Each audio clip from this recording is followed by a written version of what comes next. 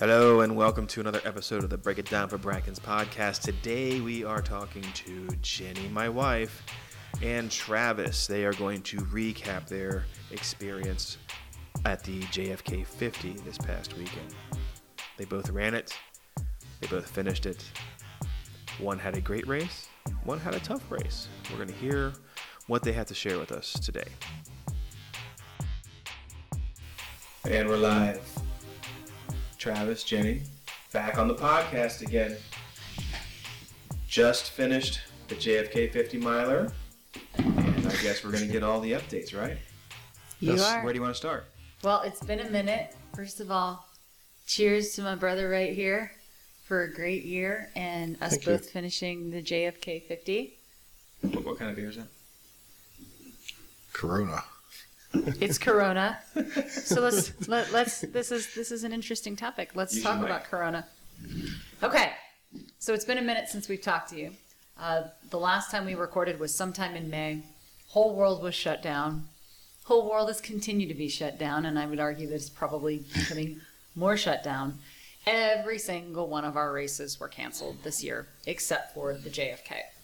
So we ran every single race virtually. Since we've last reported on the podcast, we've just been putting in work, grinding, following coach's plan. Every weekend, getting out for our long runs, trying to find variety in the places that we go, right? Yes. Do ultra runners always stay quiet about who their coaches is, like it's a secret weapon? Is there anything you guys know about that? I don't. Yeah, I don't either. I don't know. I'd like to give him props. Yeah. I'm just saying, like, for me, not being a coached ultra runner who's super successful like you guys, I never hear anybody drop the name of their coach, almost like, I don't want you to have the same coach as me. Our coach is Dr. David Welch of Plant Powered Running and Plant Powered Nutrition. I have no problem dropping his name, and I will say this. I highly recommend getting a coach. I had no idea what a coach could do for my game until I had a coach. And as we talked about in the podcast earlier on this year, I had a couple of months where I didn't have a coach. And I was kind of following your plan, Travis. Yes. And when I hired Dr. Welch, he pulled it all together for me. I can honestly say that my success yesterday, not just my success in finishing, but my success with my time yesterday was because I had a targeted plan with a coach who understood the way that I work, the way that I could perform. And he challenged me in very good ways. And when it came down to it, he knew that I think he believed in me more than I believed in myself that I could finish this. I believe And he everybody. put it together. Everybody believed in you more than you did. But the most, I think since we've last seen or last talked on the podcast, the most stressful thing by far has been COVID. Everything leading up to this race was we cannot get COVID. We cannot get sick. If we get sick, it could jeopardize everything that we're doing. And I don't want to sound shallow about it, but an entire year of training and sacrifice is a really scary thing to put on the line when the whole world is getting sick.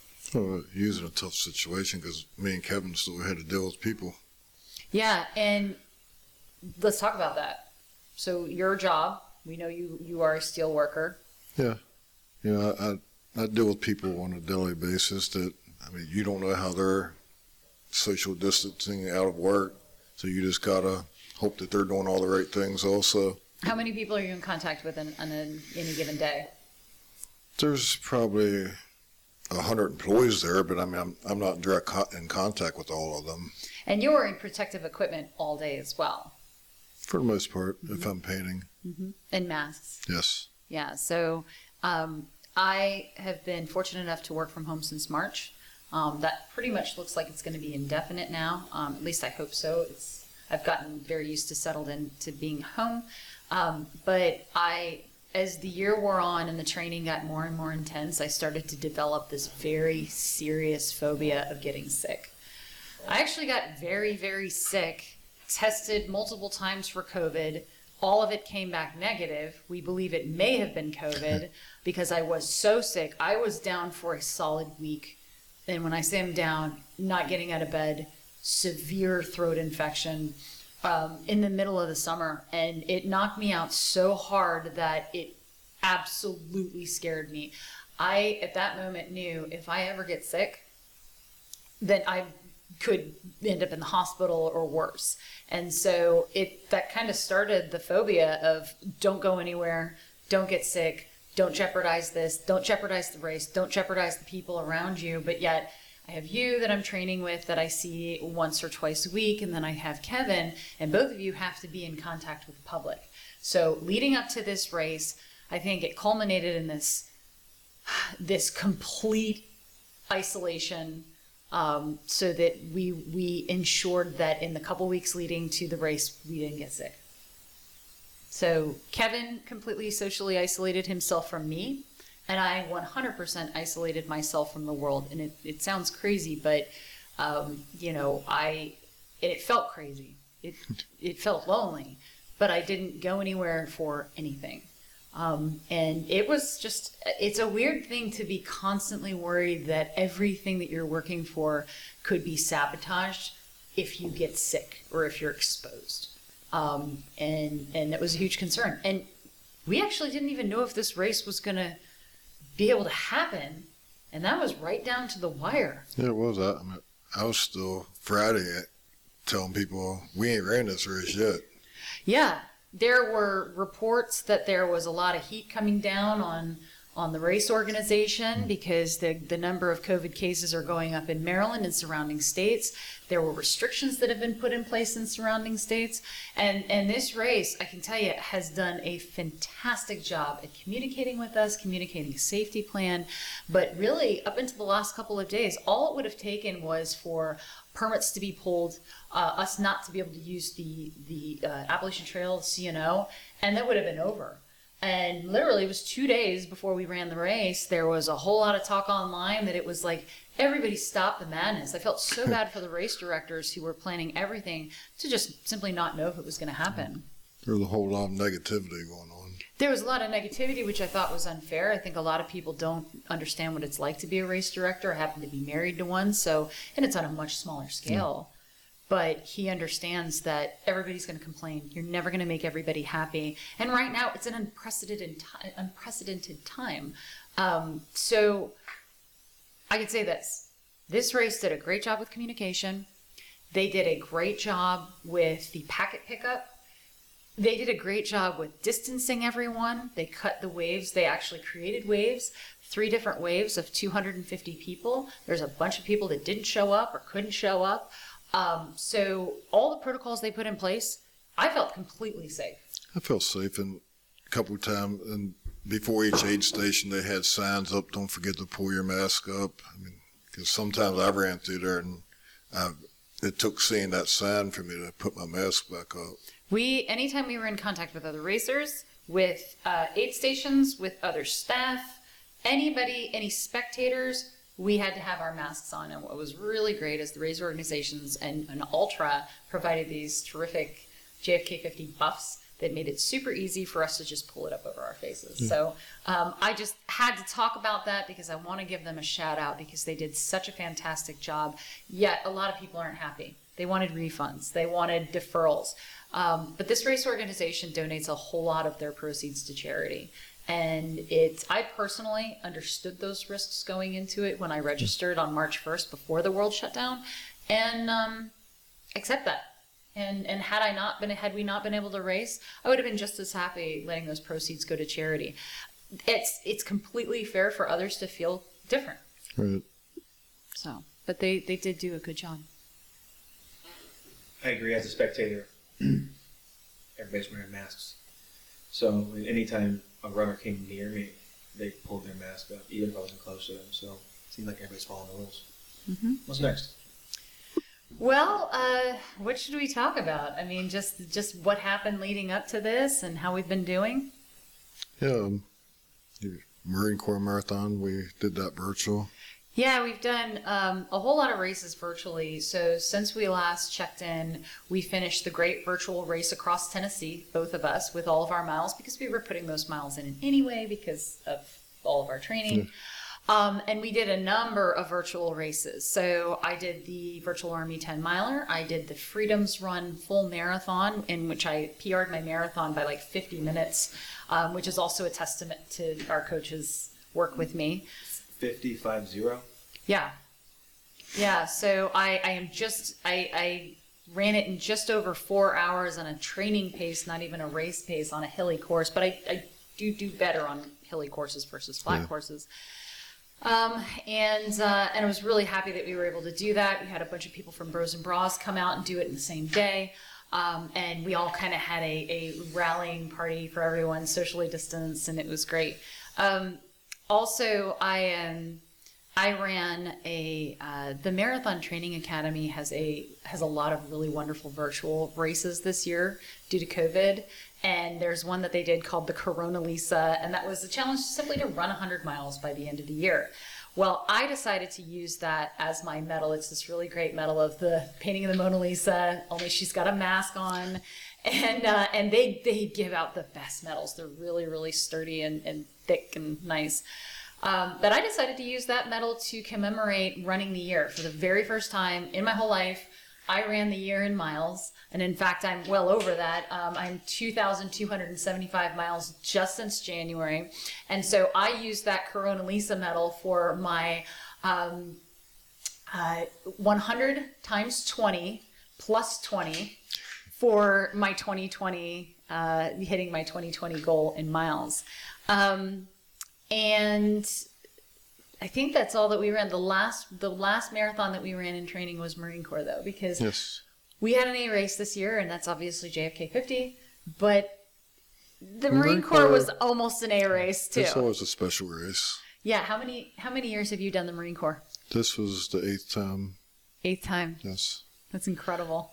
It's pretty cool. I got to do it on my favorite course.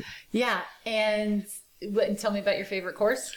I did it on the first part of the JFK course on the Appalachian Trail, then finished up on the canal.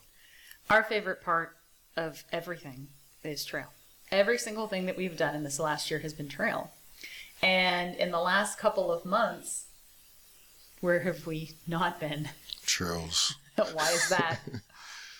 Because some of us didn't want to take a chance on getting hurt.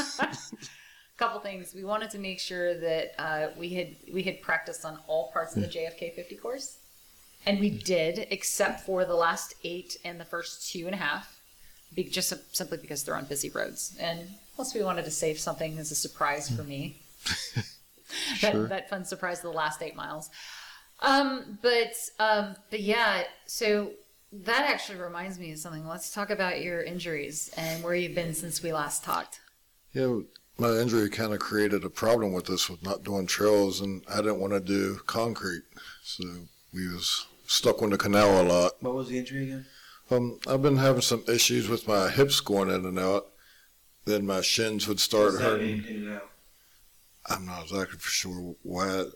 They're rotated. That's what Doug, or Structured Elements, tells me. My hips get rotated. Then that puts all the pressure on my shins. Then I started having bad shin splints. Okay. So that's been a persistent issue from pretty early on in this year. And when we first started training together last November, we were able to train together. We were primarily on trail together. We ran road together. We didn't always, we were not at the same pacing, Right. but we were still able to stay together, especially on trail, because I was learning a lot of the sections. Now I know them. Like You should. they are like children to me. So all the little segments that I did on the Appalachian Trail. But at a certain point, we could not run together anymore at all. Nope. And we completely stopped.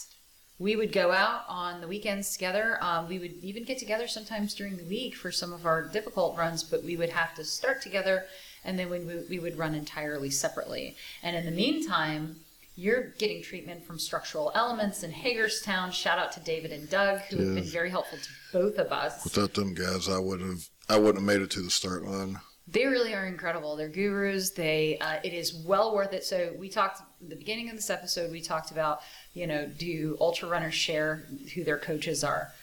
Never heard anybody not share, but I don't know if a lot of folks have coaches. I'm not an elite runner by any means. I'm an average runner. I'm middle of the packer. She's But borderline. What's that? She's borderline elite. No. But I got a coach because I wanted to see how far I could go with my training and how successful I could be. And so, number one thing, I think it's advisable to get a coach. Number two, get yourself in a good rhythm of taking care of yourself and doing all of the accessory work that you need to do that's not running. So, going to a place like Structural Elements, getting body work done, whether it be massage, getting alignment, doing yoga, doing strength work, doing core work. All of those things are critical to remaining a strong runner and injury-free. And it's really frustrating when you're dealing with an injury, right? Because you've been dealing with this. Yeah, it's really frustrating because I would get better for a while. Then as soon as I started picking my mileage back up, it would just come back. And it was really hard because we just didn't know what was going to happen as we got closer to race day. Right. And I think that this injury of yours started a couple of years ago, actually. I think it started, or last year rather. It started with an ankle injury. Ankle injury. Where did you have that ankle injury? On the switchbacks in Weaverton. On the Weaverton switchbacks, where you rolled an ankle, had a very severe sprain. What was it? A grade 3 sprain. Yes. And that has continued to plague you. And I think it caused misalignment issues. And that's where Structural Elements is coming into play, because it's been so long standing that they're helping kind of recorrect the imbalances. Yeah, they're helping me get the mobility back that I've lost with the 4 back surgeries, and they're just working on everything. And they also address things like, the shoes that you're wearing. Yeah. And how that can affect your gait and your balance. So, but I want to acknowledge that through most of this year, when we've not been able to train together on some of the days that I've had the toughest days for myself, some of the highest miles, the 28s, the 30s, that you have been on your bike next to me so that I don't have to do those things alone. And that has been wonderful. And we don't always speak. Sometimes I'm just in silence because, I just have to do the work. Right. Yeah, I know when you're wanting to talk and when you don't want to talk. And when I don't want to talk, it's usually when I'm about to get emotional and it's just something I don't feel like doing. Like when we're on the canal and I know I have a marathon ahead of me and I'm over it. So I appreciate you being patient with me. My pleasure. But it's been a challenge as we've gotten to the last couple of weeks of training, because we can't do road for you because that tears you up. And we can't really do trail because we're trying to be careful. So we've had to kind of compromise in both of those things. We've done a lot of canal. Yeah, I think I've literally run 3 times in the last month. And that was more of a run-walk to try to figure out how I can do this and keep a 15-minute pace for the race. So obviously with having your training kind of come to a halt, tell me about where your mind was when you went into JFK yesterday morning. Questioning myself. I mean, I didn't know what yesterday was going to bring, whether I was going to finish it or not, and I doubted myself the whole day. Is that typical? Because No. this is your 5th year doing JFK. No, this was the hardest year for me. And that was because of the injury going into? The injury and the lack of training in the last month or so. And it might have been more mental than physical. Because I didn't know what kind of shape I was in. And you already know very well that ultra running is very much mental anyway. Yeah, I know I wasn't in the shape that I could have finished that race at a decent time. Yeah, and it was a scary thing yesterday. I always had faith in you, for the record, that you could do it. There was never a doubt in my mind because I knew that you had the mental grit, because you had gone back 4 years of attempts. You finished your 4th attempt last year, and all years before, you put in that work on race day and got close, but never quite there. So I knew you had the mental fortitude to push and that you wouldn't quit. They would have to take you off that course. This year was more scary for me in the sense, after finishing it last year, this would have been a good time for me to walk away from the race knowing that I finally finished it, instead of taking a chance on failing and then feeling like I have to go through this whole thing again to finish it again. so I can walk away from that race. So why didn't you walk away? Because I made a deal with the devil. No doubt. I am the devil. It would be great if Travis could talk about that a little bit more, because Travis you've had to put up a lot from me. Yeah, but there's been a lot of fun along the way. It's been a lot of fun along the way. Training gets serious sometimes, but I gotta tell you that this training plan has given me purpose for the entire year, but the entire year has also been incredibly stressful. I just simply lacked the confidence in myself to know if I could do this. You can't fake it through a 50-miler. You can't. You're either in or you're out. And if you have something catastrophic that goes wrong, and anything can go wrong on race day, any number of things can be off that could set your whole day off. You're out, and then that's an entire year riding on that one day. And so all of that was tangled up in my mind. Yeah. And as we got closer to the race, when I started socially isolating, I got deeper and deeper into my own head, where I basically couldn't even acknowledge the level of fear that I had, because it took over everything. I couldn't sleep. I was up, no matter what I do, I would wake up every night in the middle of the night, and just doubts, constant. I lived with a hum that was underneath the surface in my body. It was this constant hum of doubt. And it's like, are you going to be able to do this? You've put everything out there to the world to show them that you're going to be this ultra marathoner, and you're going to run your first 50-miler, and everything is riding on the possibility of failing. And I did not truly believe that I had the ability to do this until I was in the middle of the race yesterday. Well, we all had faith in you. Well, did you ever feel that way when you did your first? My first one, I just thought I was going to show up and do it because I could run marathons. I mean, I respect the distance now, and just because I did it last year, I mean, that was last year. Mm-hmm. It doesn't guarantee you a finish. Mm-hmm. No, it doesn't. And so I think that it was probably hard on you to have a training partner who was going more and more into myself and pulling farther and farther away, where it became so mental. And then I really started to focus on the reason why we agreed to this in the first place, and what we're representing, with you representing substance use and recovery, and me representing those that support substance users, and those who pass away, or those who never get better or never go into recovery. And we had a very poignant day where we went to the Marine Corps Marathon Expo. Well, not the expo. It was a drive-through. Marine Corps also did everything perfectly and kept everything safe. But we decided to visit Arlington Cemetery after that. And that was a very special day, because we visited the grave of my fiance, who died of opiate prescription drug use in a treatment center. And we also visited the Eternal Flame for John F. Kennedy. And I was like, but why is it 50 miles? Why though?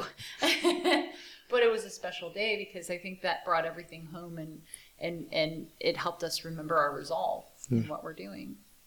Yeah, that's the first time I had ever visited the cemetery. What'd you think? It was really nice. I would like to go back when I had more time, because I got called into work. We had to cut it short. There were very few places that I've gone publicly since COVID, and that was one of them. And I was Arlington Cemetery. You know, Kevin spent his entire Army career serving in the Old Guard in Arlington Cemetery, and all he did was honor those who had served daily with funerals. And so going back there, that place has always been special to me. I have always enjoyed the peacefulness of cemeteries. I actually like battlefields very much. I like running through battlefields. And so I knew that it was going to be a really special place, but I was glad that you had a chance to see it. And I was really impressed by the level of security that they had in place there to keep us safe, even though we were in an outdoor venue. You know, the world, we're talking right now without masks, which I'm comfortable with right now. But the world most people have adapted to a new normal, and that's just being careful everywhere you go. You have to. Mm-hmm. But down there, I mean, they had a screening thing we had to go through. They did before we could even get in there, and so it was really impressive. But yeah, that was a big. I think that was a milestone. And then the next weekend we ran the Marine Corps Marathon. Yes. You finished your 8th, and you ran yours on the Appalachian Trail in a wonderful section. You ran yours on a Saturday. Yeah. And I got to meet you so that I could cheer you on before you went from the Appalachian Trail over onto the C&O Canal. You met me at Weaverton. I met you at Weaverton. And then the next day, you rode your bike, and we started at Weaverton and ran the entire C&O Canal section of the JFK 50. And I'm glad I did that because mentally I needed to be prepared for that. I had run it in small sections before, but I had a point where we were just past Antietam. We were just at past Lock 38 in Shepherdstown, where I just started like weeping to myself. I was just crying. I was like, man, I don't want to keep going. I don't want to do this distance. I'm over it. And you know, not all the days that we have training days are good days. I know I paint a picture like they are, but they're not all good days. But we got through that. Yeah, as you push through them, and when you're in races, you got to push through when you don't want to be there. Yeah. You just don't quit because you're not feeling it. Nope, you definitely can't. Although I will say that actual live races are so much easier. So it's been such a strange year. Every single race that we've had, except for Seneca Creek, our 50K in March, every single race has been canceled. So you're getting used to mentally being alone, unless you have a small group that you could go with. And so being in a race, I'd forgotten how much that changes your mindset. And I got to say, yesterday in the race, it didn't bother me to be on that canal. So I think this is a good segue to talk about the race and what happened yesterday. So who wants to go first? Travis, you go first. Sure. The first 2.5 miles we started, it was a pretty good start. The first mile I ran with Jenny because that's what I wanted to do. And then I just pulled back and let her go because, well, I just had to do that. But I got to the top, I think it was in 34 minutes, which was 2 minutes faster than last year. It was a pretty good start. So the first 2.5 miles are, well, first of all, let me backtrack a little bit. Because so many races have been canceled this year and so many people were worried about COVID, we had a bunch of people that didn't show up for the JFK 50. I believe it was 692 people total that raced. 693. 693, and then 640 something who actually finished, something like that. So, but what we were blessed with were a whole lot of elites that came out. We had 2 of the Coconino Cowboys. It was 2 or 3. 2 had Jared Hazen, and Sam Kirsch. The Coconino Cowboys? Yes. That's the group out of Flagstaff. Jim Walmsley, Jared Hazen, Tim Ferricks. Eric Sensman. Cody Reed. Yeah, all some of the best runners and trail runners. Well, 3 of them won JFK before. Trail runners in the world. So before yesterday, the JFK record was set by Jim Walmsley. Yeah, it was 6:21. In 2017. 5:21. And it was 5 hours and 21 minutes. And so, who we called the front runner who we thought could win. I thought it was going to be Jared Hazen. I thought it was going to be Jared Hazen as well because he trains with Walmsley. I mean, obviously, he's out there with them. I call him the mini Walmsley. They kind of look alike. Yeah. But yesterday, so we had a few elites out there, Coconino Cowboys. We had a couple of elites. And David Goggins. And David Goggins came out, which we were completely surprised about. He had already been out to do the JFK 50 a couple of years ago when Travis was out there. He was out there in the snowy. Okay. No, not that year. He was out there in 2016. First year I'd done it. Okay. So just to paint the picture, yesterday was an unseasonably nice day for November. The forecast called for a low of 44 and a high of 60. We wake up, go outside, and it's like 52, 53 degrees outside. So everything that we planned for what we were going to wear and just kind of the layering pieces that we were going to wear for the beginning of the race, we didn't need them. It was pleasant. It was overcast the entire day, so we didn't have the sun beating down on us. So we go out there and we are pumped. Like, it is going to be great weather. Some people were thinking that it was going to be a little bit too warm. Not this girl, because I'm always too cold. Now, there are times that I like 70 degrees is too much, but up to 60, totally fine. It was good completely weather. comfortable.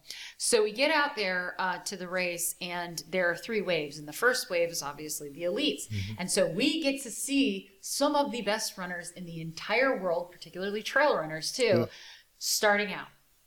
And it looked incredible. We only saw them for a second, but we knew it was going to be a good day because the weather was going to be good, and we knew there was a pretty good chance that Jim Walmsley's record was going to be broken. Yeah. It was going to get broken, just matter who did it.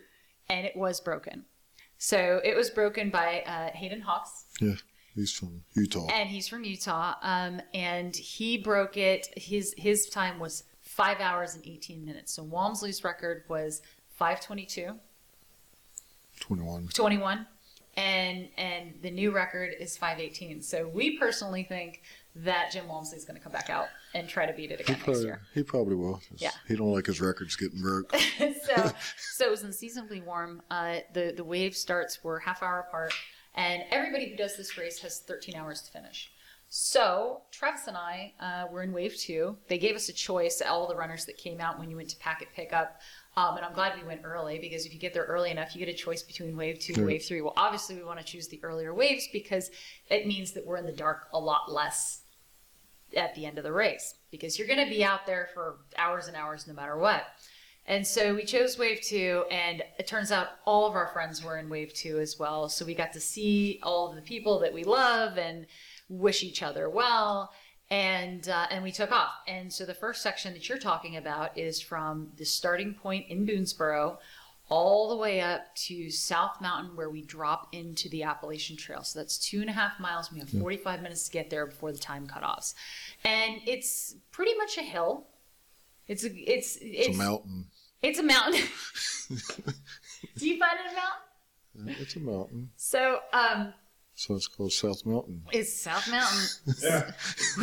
We had driven it multiple times, but we had never run up it because I was just worried about the traffic the whole time we were training. And just also to paint a picture, going into this race, I talked when we were doing the Seneca Creek 50K that I have issues with high hamstring tendonitis. So that has always plagued me. I have to be very careful that I don't overdo it and that I'm rehabbing it appropriately, because once it flares up, it's there and it's not going away. Well, I was fine for training for a long time, and I was seeing structural elements and they were really helping work it out, but it started rearing its ugly head in the last couple of weeks. And I don't know if that's because you go into taper and your body starts lying to you about what's happening, and that you start feeling these little niggles and things that don't exist. But I started having some real concerns with my right high hamstring, and nothing would relieve it. And in fact, by the way, taper, I loved. I've never done a real formal taper, and I know a lot of people hated it. We have had such high volume for so long that it felt great to do nothing. But in the taper, I was really worried about that. So every little run Jenny, your taper is some people's work week. It is. Like the hardest work they do is your taper. Yeah. Truly is. Yeah. Truly is. I had shorter weeks where I was doing like 35 miles, sometimes a little bit more. It was like a normal person's. When you're not living an ultra life and ultra training. Wait, hold on, lady. Was your taper 35 miles? I don't even remember what we did. No, because you were doing like marathons every weekend for almost 6 weeks. I was. Plus an extra 5 miles on a Sunday. So you really do. You were doing 30 miles on a weekend. So during the week, your Tuesday was whatever, and your Wednesday was whatever, and your Thursday was your hard day. On your Thursday, you were doing like 9 to 12 miles.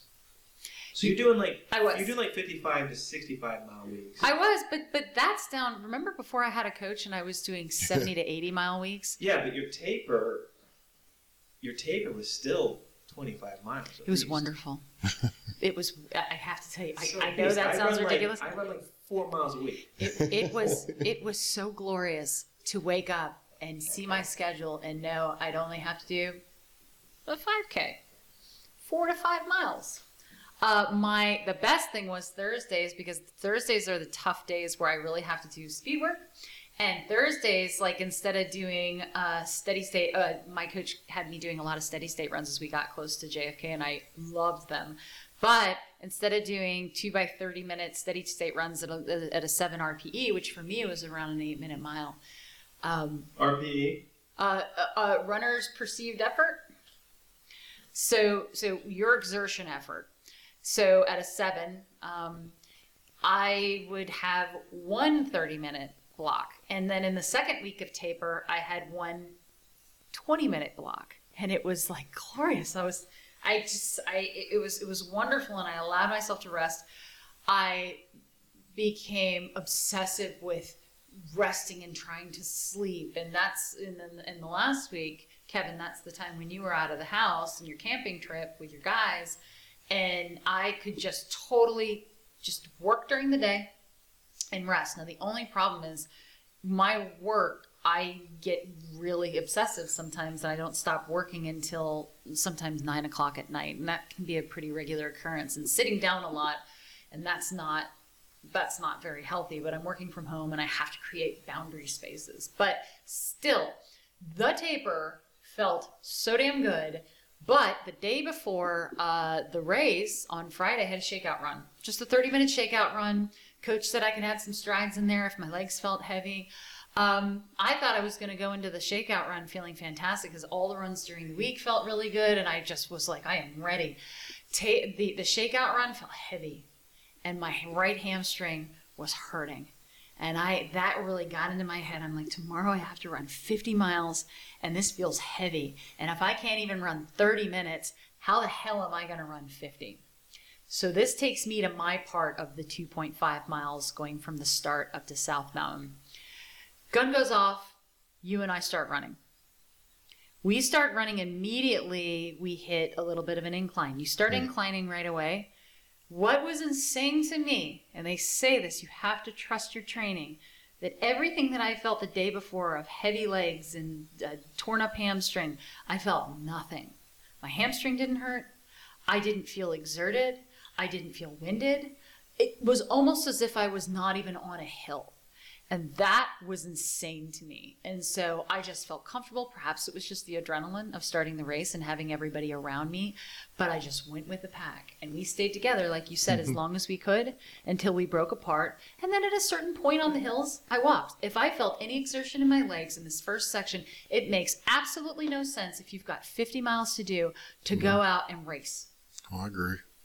And I think that that's a lot of the tactics that a lot of people gave me advice before I did this who had done JFK. They were like, don't burn out your legs. Don't be a clown. Those first hills, there is absolutely no need to race up them because everybody you see racing up them, you're going to be passing later on. Definitely. And it proved to be true. Yeah. So we get up to the top of South Mountain. I think I got up there in something like 29 minutes, which just conservative pacing. And then what do we do after we get up to that top? That's where we drop into the Appalachian Trail. And how far is the Appalachian Trail? How long are we on the Appalachian Trail for that section? 13.1 miles. So but there's 2.5 miles of paved. It's a fire road that goes. That ain't a mountain, I don't think, is it? It's just a big hill. Mm-hmm. That goes up to, is that Lamb's Knoll? Yeah. Yeah. So that, if you can really break this race up into 3 segments, I actually do it into 4. The first one is that 2.5 mile section from the starting line on the road up to South Mountain.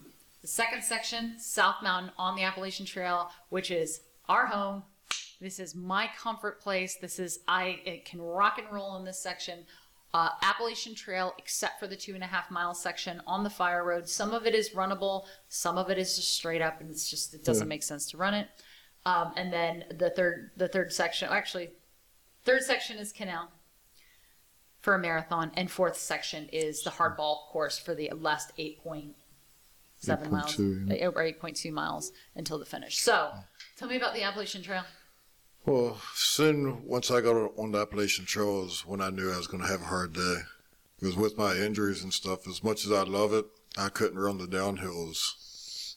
So within that 13 miles or so, I came out of there with a pretty big deficit to have to try to make up. So you couldn't run the downhill, so that you would just walk them? Pretty much walking them, just trying to protect my shins to give myself a chance when I get out of the Appalachian Trails. So essentially, you walk the uphills, walk the downhills, and ran the flats. I was running more of the uphills this time because I knew I was already losing so much time. And how was the crowd when you were up on the Appalachian Trail, the runners around you? They was pretty good. And me going slow down the downhills, I was courteous to the people behind me. If they was right behind me, I would let them go around because I knew that I was walking the downhills and I didn't want to hold the other runners up. So did you have any, how was this compared to other years? I'm just curious because obviously the field normally in a JFK, you have one wave start. All of the over 1,000 runners start together. Yeah, this year there was not the congestion on the Appalachian Trail. Every once in a while a runner would come up behind me and I would get out of his way. But it's nothing like years in the past. So when you're on the Appalachian Trail, there are two segments of it.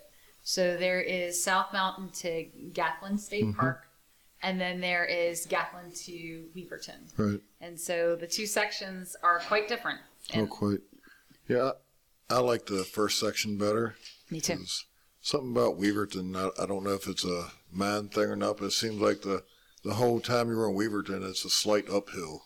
It feels like that sometimes. Yeah. So the first section feels like a net downhill.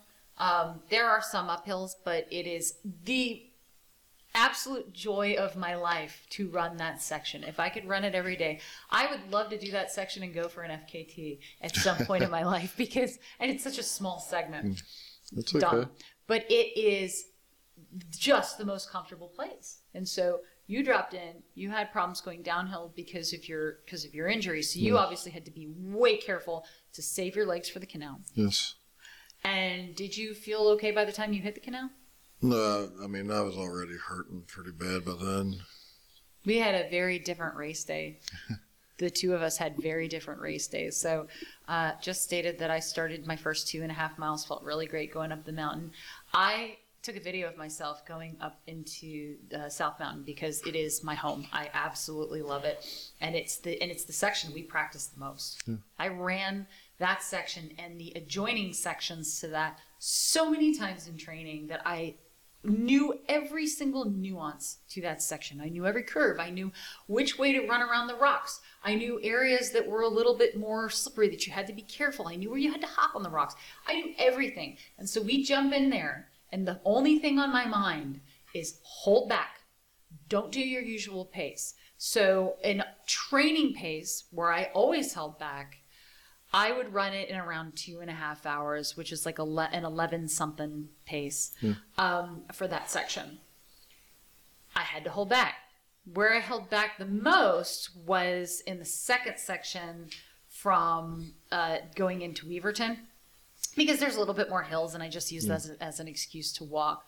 I did hold back. I ended up running it 15 minutes slower than my pace in training, only because I had to save my legs. I'm not taking anything for granted in a 50-miler.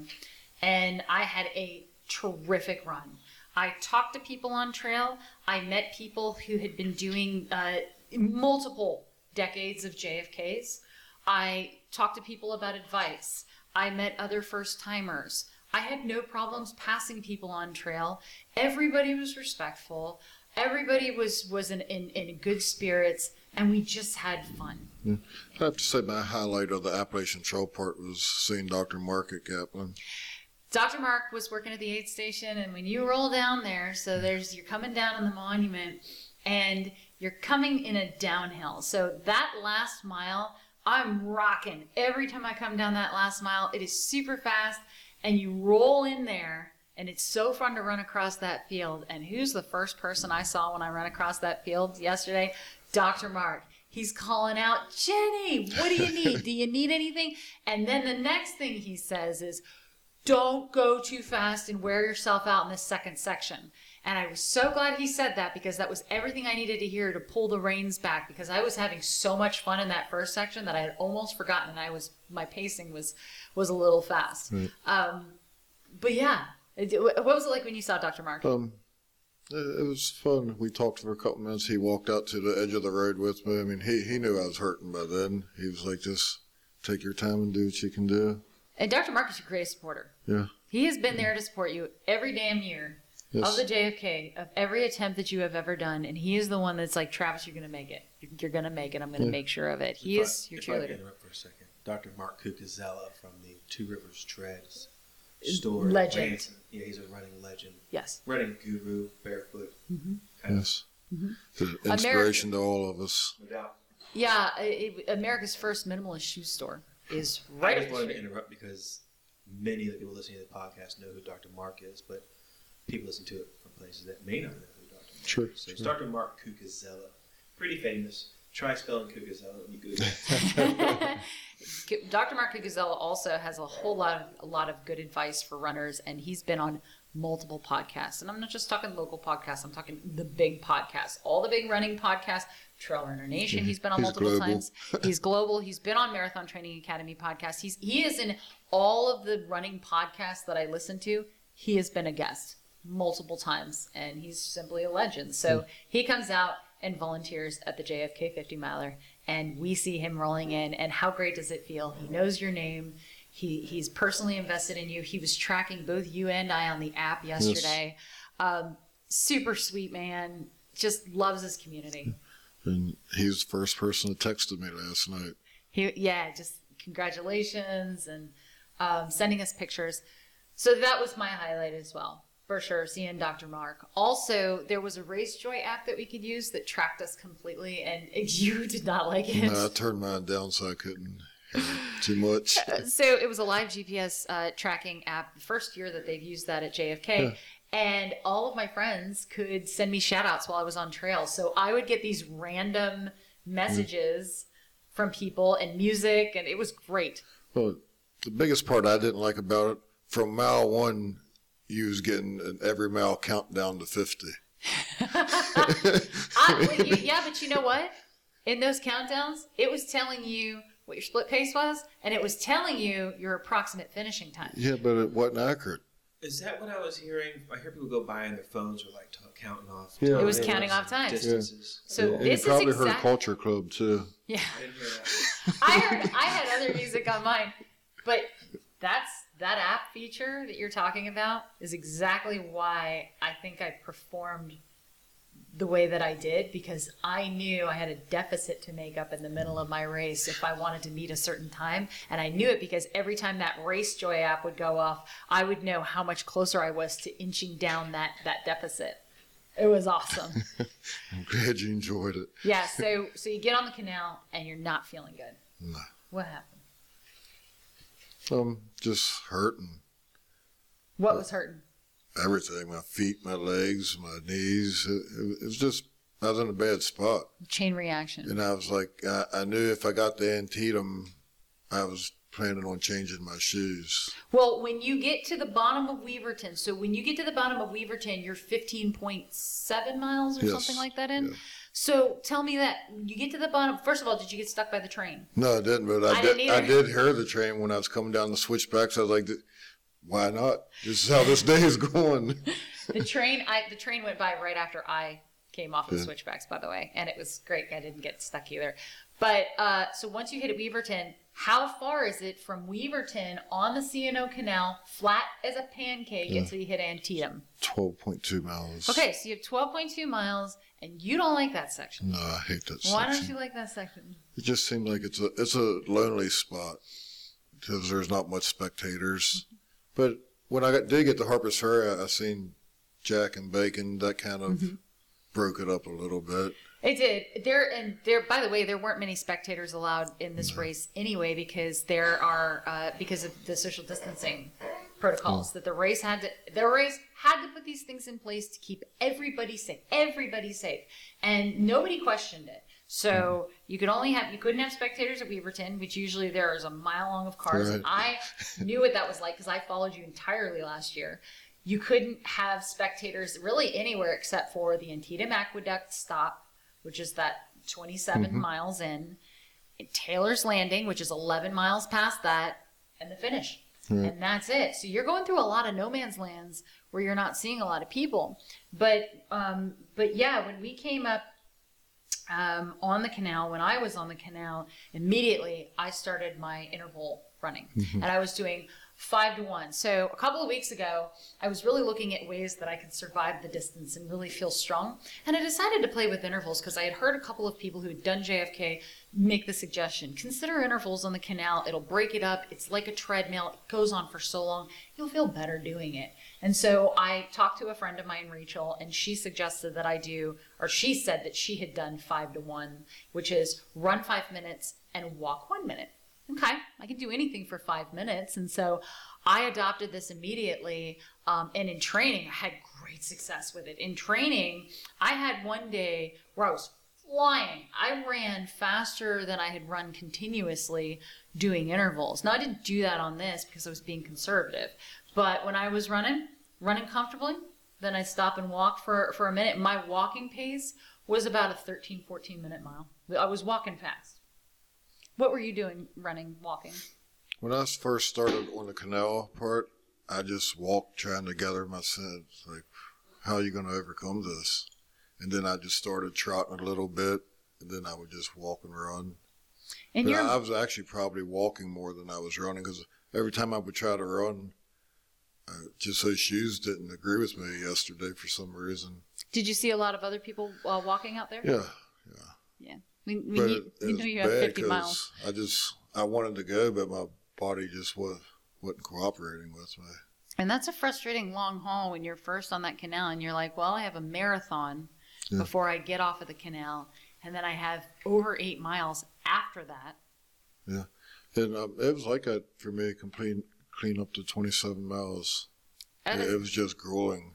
Yeah, and that is where my mind goes back to Marine Corps Marathon. That day that we were on the canal, and I was halfway through, and I was like, man, I don't want to do this anymore. This thing is like a treadmill. I really hate the canal. It hurts, and I can sort of imagine what it must have been like for you. Yeah. Were you afraid? I wouldn't say afraid, but I was in a bad time. I can remember looking at Steve, which was my handler, my brother-in-law. He's been there 4 years with me now. And I told him, I said, man, I want to quit. I've never wanted to quit this race before. That was when you hit Antietam? Yeah. I was sitting in the chair changing my shoes. I'm like, I don't have no more in it today.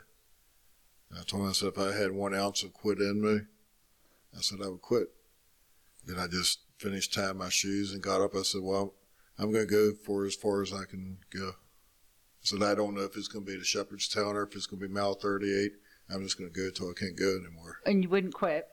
You would go until you're pulled from the course. Yeah, that's what I was telling. I was like, I don't know where it's going to be, but there's no way I'm going to finish this race today, but I'm going to go until I can't go anymore. That's a hard place to be in, brother. Yeah, but for some reason, as I left there, I started walking again. I was like, man, having a fresh pair of shoes on your feet does wonders for you, and I got over-rejuvenated. Then I started running, looking at my watch. I'm like, well, I made up a couple minutes this mile. Then by the time I got to Mile 38, I'd made up the deficit that I created. So it was pretty fun at that point. I think you create mental mind games with yourself when you're going that far on that type of distance. So the trail we knew was going to be fun for us. Yeah, we're comfortable with that. But the canal is a whole different ballgame. And Ryan and Sarah, I seen them down around Shepherdstown. They give me a pep talk, walk with me a little bit. I seen my friend Marty. He was there taking pictures. So I got to see a couple people. Then it was a little different from that point on. And I heard from people before I did this race, and of course I'm going into it completely blind, even though I had run every section in training. That means nothing because I've not done it in the race. Right. So I have no idea what it's going to be like. And I had heard a lot of people saying once you get through that Antietam, you start just counting down the miles. And some people don't have a problem with that second half that you're on that canal before you hit Dam 4. I usually treat that part of the section as not looking at it as 26 miles as I look at it as every 4 miles there's an aid station. Get to the next aid station. That was one of the best pieces of advice that you gave to me when we were training on really long days. I'll never forget the day that we did, I think 28 miles, where we were just... We actually stopped every 4 miles. We stopped every 4 miles to get through and just treat this like an aid station. What would you do in an aid station? And that was very beneficial for me. So I should have thought of it that way yesterday, but I didn't really. So when I hit the canal, My main concern was every time I had done the transition from the Appalachian Trail to the canal in training, my legs hurt, my hamstring hurt, because I had either had too much fun on the Appalachian Trail, or I mentally just didn't feel like being on the canal. I don't like that flat. And so what I did in training in the last couple of months is every one of my speed work days I did on the canal, because we don't have a track close to us. We don't have the luxury of a track, so you go to the next best thing and you're like, well, where can I actually get some flat speed miles in where I can, be useful? It's not a hill work day, it's a speed work day. So every Tuesdays and Thursdays I would go to the canal and I would run that section from Harpers Ferry Bridge to Weaverton and beyond. And so I was so used to that, and every time I do that, and every time I ran a really hard tempo day, I would mentally encode it and go, okay, when you're out here and you don't feel like being on this canal because you're tired, you can mentally go back to that day. Remember when you were running sub-8s over here. Remember when you thought you couldn't do it, but you did it. Well, now all you have to do is run a comfortable pace. You can do this. And that really helped me. And so the way that I was looking at the canal yesterday was the segment into Antietam, and then the segment into Taylor's Landing. I wasn't looking at it as the aid stations, because for me, what I dreaded the most was going in here and just being like, I'm on a treadmill, this is gonna suck, and I'm gonna dread it, and I'm gonna feel like I don't wanna do it anymore.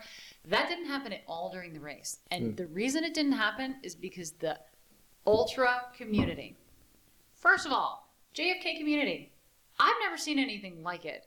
I've experienced ultra communities before where they are the most accepting people. They've all got a little bit of a screw loose because otherwise, why would we do this?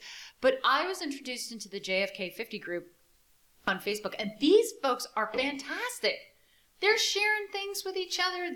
They're supporting each other. They're basically giving each other virtual high fives. There were a couple haters on there. They were the people who couldn't do the race.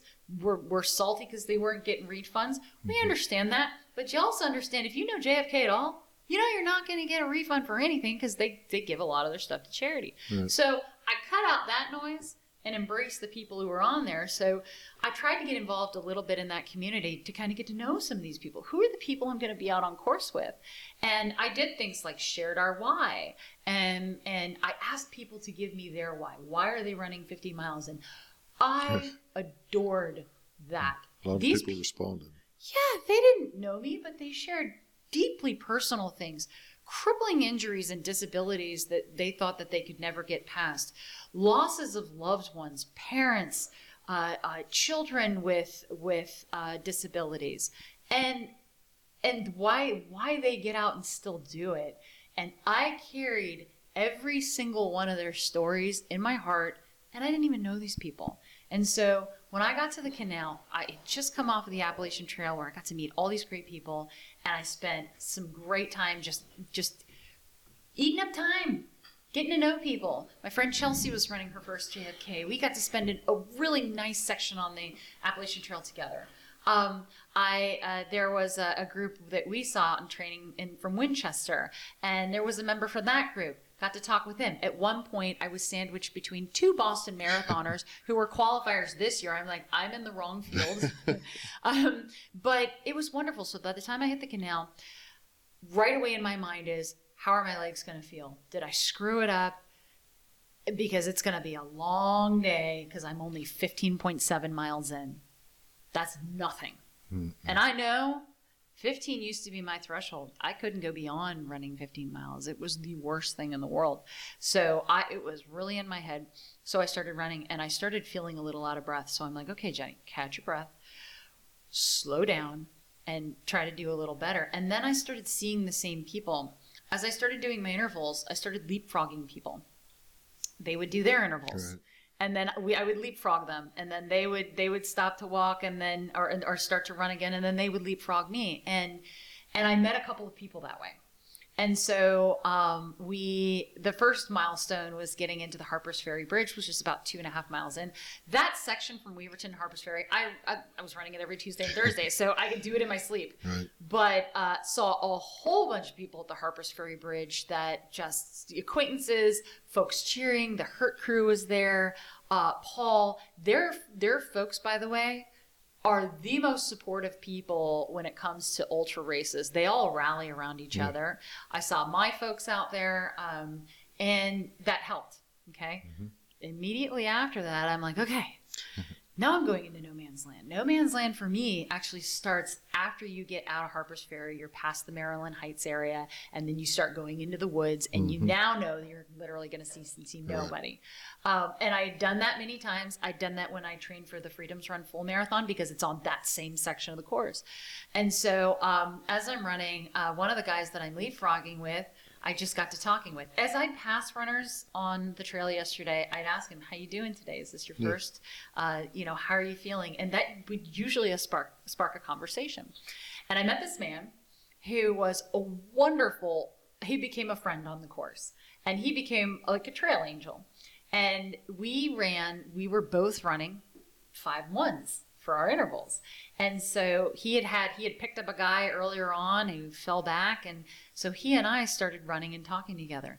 I learned that he lives in Maryland. He's a coach, that he started an organization to help train new runners who have become marathoners. And I'm like, well, that sounds a lot like Bros and Bras, that I have, that's our organization. And we swapped stories, and we stayed together until Antietam. Cool. And that man helped me get over that initial hump of, I've hit this transition to Canal. I hurt. This sucks. I was able to make it to Antietam, and he literally almost carried me. And we get to Antietam, and we part ways. I gave him a little bit of a hug. I was so grateful for him, and then I moved on. And by the way, I think it was his 14th JFK. Oh, wow. So this was somebody who had a lot stretching. of experience and was willing to share. And by the way, every single person who was a veteran was not, I'm old school, I don't want to talk to the newbies, you're just, fresh meat. Every one of them was willing to share, was willing to talk, was supportive, was saying, congratulations, you're doing great, keep going. Everybody you passed was happy to say, good job. I agree. So did you find anybody like that on your journey? I talked to a couple people. What did you stay together? Or? No, I was probably 95% of the day. I was probably by myself. It wasn't a bad thing. I've seen some people towards the end that was kind of struggling, and I would ask them if they're okay. And we just tried to get to the end.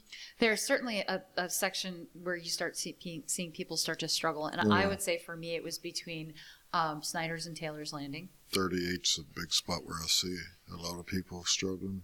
A lot of people going into their first JFK are probably like me. Maybe they've only run a marathon, or maybe they're like me. My longest distance was Seneca Creek, which is 32.5 miles. And then you hit that point after that, and you're like, oh, God, I don't know what's going to happen. I don't know if I could do this. Right.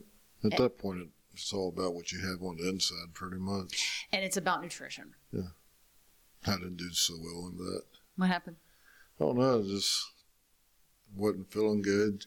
Just what I normally use, Spring Energy, it just wasn't settling on my stomach too well. Mm-hmm. So I had quite a calorie deficit yesterday. And that's an area where I completely differed as well. My nutrition, fueling nutrition, was on point. I woke up, had a Spring Energy 300 calorie pack, which is an oatmeal thing that's very easily digestible. I took a video of it where I'm in my robe, laying in bed and petting my cat, drinking a coffee and having that. I made a point to have that and be done eating it 2 hours before the race. And then I carry Spring Energy for my nutrition, as well as salt sticks and Endurolights, and just to keep up my nutrition along the way. And I kept it up religiously. The night before, our coach sent me a message saying, this is how much water you want to drink before the race. On your way to the race, this is how much you want to get in the first 45 minutes. Do not skimp on your nutrition. If you do, it's going to be way harder to come back from a deficit. So I heeded those words entirely, and I did what I did in training, and all the practice that I did. I I really had a hard time dialing in how often I wanted to take fueling. Yeah. But in the end, it was every 45 minutes. And that worked perfectly for me. It worked great for me in Freedom's Run. And yesterday was a day like Freedom's Run. So I'm sorry you didn't in every way had the opposite. Oh, I don't mind. Every running can be a good run. Mm-hmm. It's just what you do to finish. Well, and sometimes what helps you finish is the rallying of the crowds. And so you're used to the regular JFK where you have a lot more spectators. Yeah. And so when we get into Antietam, it seemed like it was similar to what it was last year when I was following you in Antietam. There were a lot of people there. All along the sides of the roads are people who are there and they're cheering you in. And it's almost like you're coming into a finisher shoot. Mm-hmm. And I came in, immediately saw my people, and that's where you've seen your mom and dad, isn't it? And it's where I saw my mom and dad, yeah. And my people could not have supported me better yesterday. I was overwhelmed by the amount of people who came out to cheer me on, sending me virtual cheers through the app, sending me messages. Everybody, you have good people around you when they want you to succeed. They're not waiting on you to fail. And my people wanted me to succeed, and they rallied, and so proud. And so we came into Antietam, and I had a big crowd, and that was wonderful. And people were still taking the safety protocols, and the best thing was, seeing my family, my mom and dad. My mom is disabled; she cannot walk, and the concern was, my dad told me the day before, "Hey Jen, I'd love to come out and see you, but I don't think mom's going to be able to come because she just can't get around." Totally understandable. When I described where Antietam was, that he had been to that spot, maybe he didn't know it as Antietam. It's the campground on the CNO, just a couple miles up from Shepherdstown. I said, there's a spot where you can park your car and maybe mom can sit in the car. And that would be great if she can at least sit in the car. So when I get there, much to my surprise, my mom is not in the car. She's on the canal, and she's in her chair. And I came running in there, and I yelled, "That's my mom and dad." Shouted, "That's my mom and dad." And when I said that, crowd is like, "Yeah!" And they're just cheering. And magic happens with these people who come out to see you, because I firmly believe that we don't run any of these 50 on our own. We run 50 with carrying the people who are there supporting us, and they carry us. Yeah. And that is so incredible. So you saw your brother-in-law. Yeah, and I seen Marty. my brother-in-law, Marty, and Sarah, Amber, and Jamie. I've seen them. Yeah, we saw some friends that came in, and they were kind of they were running to the end of the aid station and just seeing us off, and it was really great. When I saw Sarah and Ryan, it was so awesome, because they're Sarah Hodder and her boyfriend Ryan, also local and national legends in ultra running, 100-milers. And they come out to support you every single year. And when I saw them, it warmed my heart to see them. I could not have been happier to see them. These people who are these incredible ultra runners who do these distances so far and beyond what I can ever imagine, they came out to support us. Yes. Humble. And so saw your friend Marty, who had never seen me before in person. I hear shouting out my name. He's there with his wife, and he's taking pictures. Just amazing support. And so that took me through that section. But I wasn't prepared. I always thought when we talked that no man's land was that first section. I had run this second section going up to Snyder's and Taylor's Landing many, many times. But I wasn't prepared for that to be a no man's land for my mind. And it was. But I had changed my shoes. Did not intend on changing my shoes, but I changed my shoes to my carbon shoes, and my New Balances, which are amazing. I can agree with that. And they were what I used in training quite a bit on my speed work. And I knew I wasn't going to be doing any speed work, but I also knew they gave me wings. And so just changing your shoes felt a little bit better. Some people are fine not doing it. I felt great changing my shoes. And so in my second half, getting through that no man's land, I just picked it up. Kevin, I think you even noticed there was a change in pace. Well, I was... even though you weren't racing, I was pitting you against other horses out there in a horse race, and because I rode my bike in the opposite direction, I knew from where I set her chair how many miles from that spot you would be. So if I came across one person, I'm like, okay, here's Mario. He's at I am 1 mile into mine ride, so he's at 1 mile mark. However soon I see Jenny would be 2.5, 3 miles in. I'm like, oh, Mario's 3 miles ahead of you, that sort of thing. But then there were other targets that I kind of set, and I was like, well, that person looks weak, and I think Jenny's going to catch that person in the next 10 miles. And I was kind of wagering my own bets against that. What was it like from your perspective watching the race? I didn't watch the race. It was all about you. I didn't watch any of it, honestly. I didn't see the leaders. The fastest person I saw, I knew was Mario, and I coincidentally just kind of caught him as he was transitioning through different checkpoints that you had me sitting at. Because I would park at a location like the bottom of Weaverton Cliffs. When I beat you there with a significant amount of time, so I rode down to Harper's Ferry on my bicycle, met up with Jack and Bacon, and cheered there. That's when I saw the people who were the leaders of your wave, like Mario, the guy on Team Nova, and the guy in the green shirt. I don't know who he was. But they stayed in that order almost the entire time I saw them. So then I could ride backwards to when I caught you, which is when I would see Jason, Inga, and Chelsea. So I was kind of able to travel along with you guys. And what was funny was all the runners I passed, because of my big, obnoxiously bright orange helmet, they recognized me clearly, because I passed them all 5 times. I did like 5 ride backs. So it was nice to watch, but it wasn't. It was more about getting you there, making sure you had all of the amenities that you wanted in your support areas, and then like cheering, and then catching up with bros. Like saw Amber and Fiona and Janice, and there were people out there I didn't even see, like Jamie, and Carmen was out there at some point, and Maxine. So for me, it was more about being part of the community that cheered. Like you mentioned off mic, you saw the same spectators too. So at one point, you were set up beside the same other team. There's another team that was running. You were set up beside them 2 times, and they came in either right before you or right after you. So it was neat how all that kind of flowed together.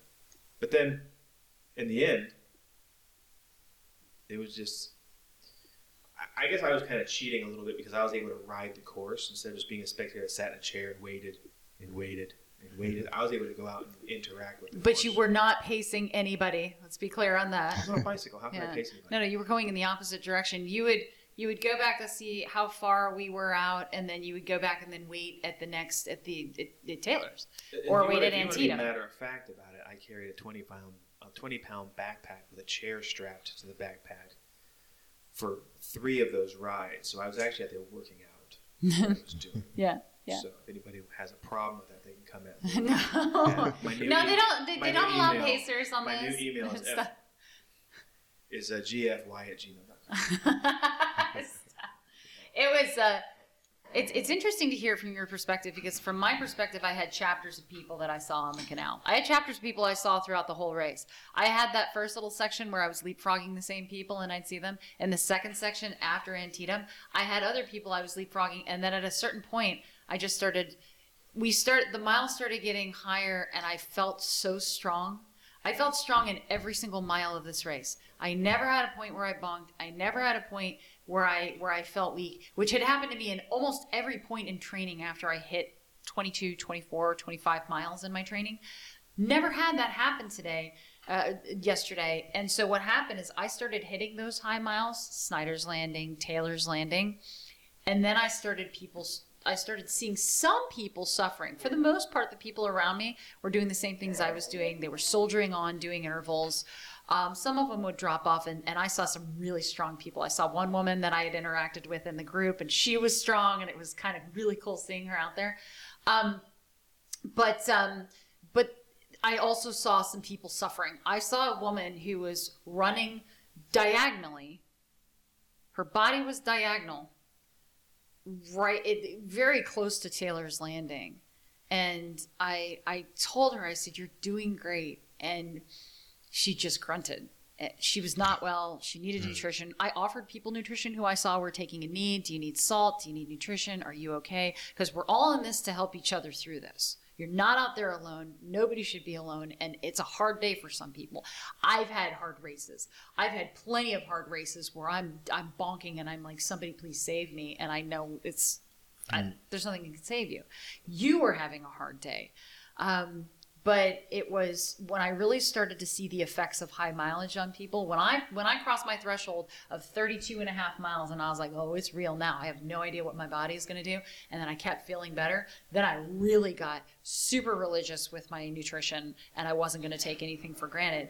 But I hit a certain point where I just started passing people because I felt so good, because I didn't have that bonk and I didn't have the wane in energy. I was able to stay steady.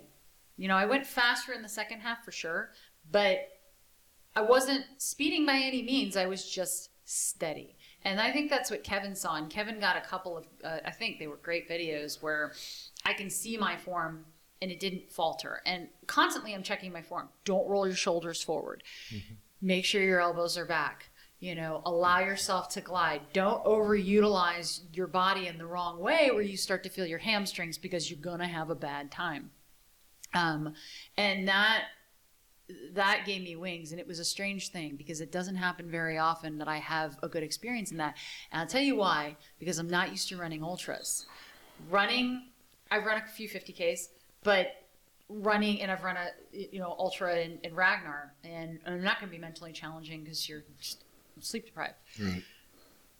But usually when I'm having a hard time in a race, I'm the one getting passed, and it's usually a half marathon. And I watch the whole race go by me. In a 50-miler, anything can happen.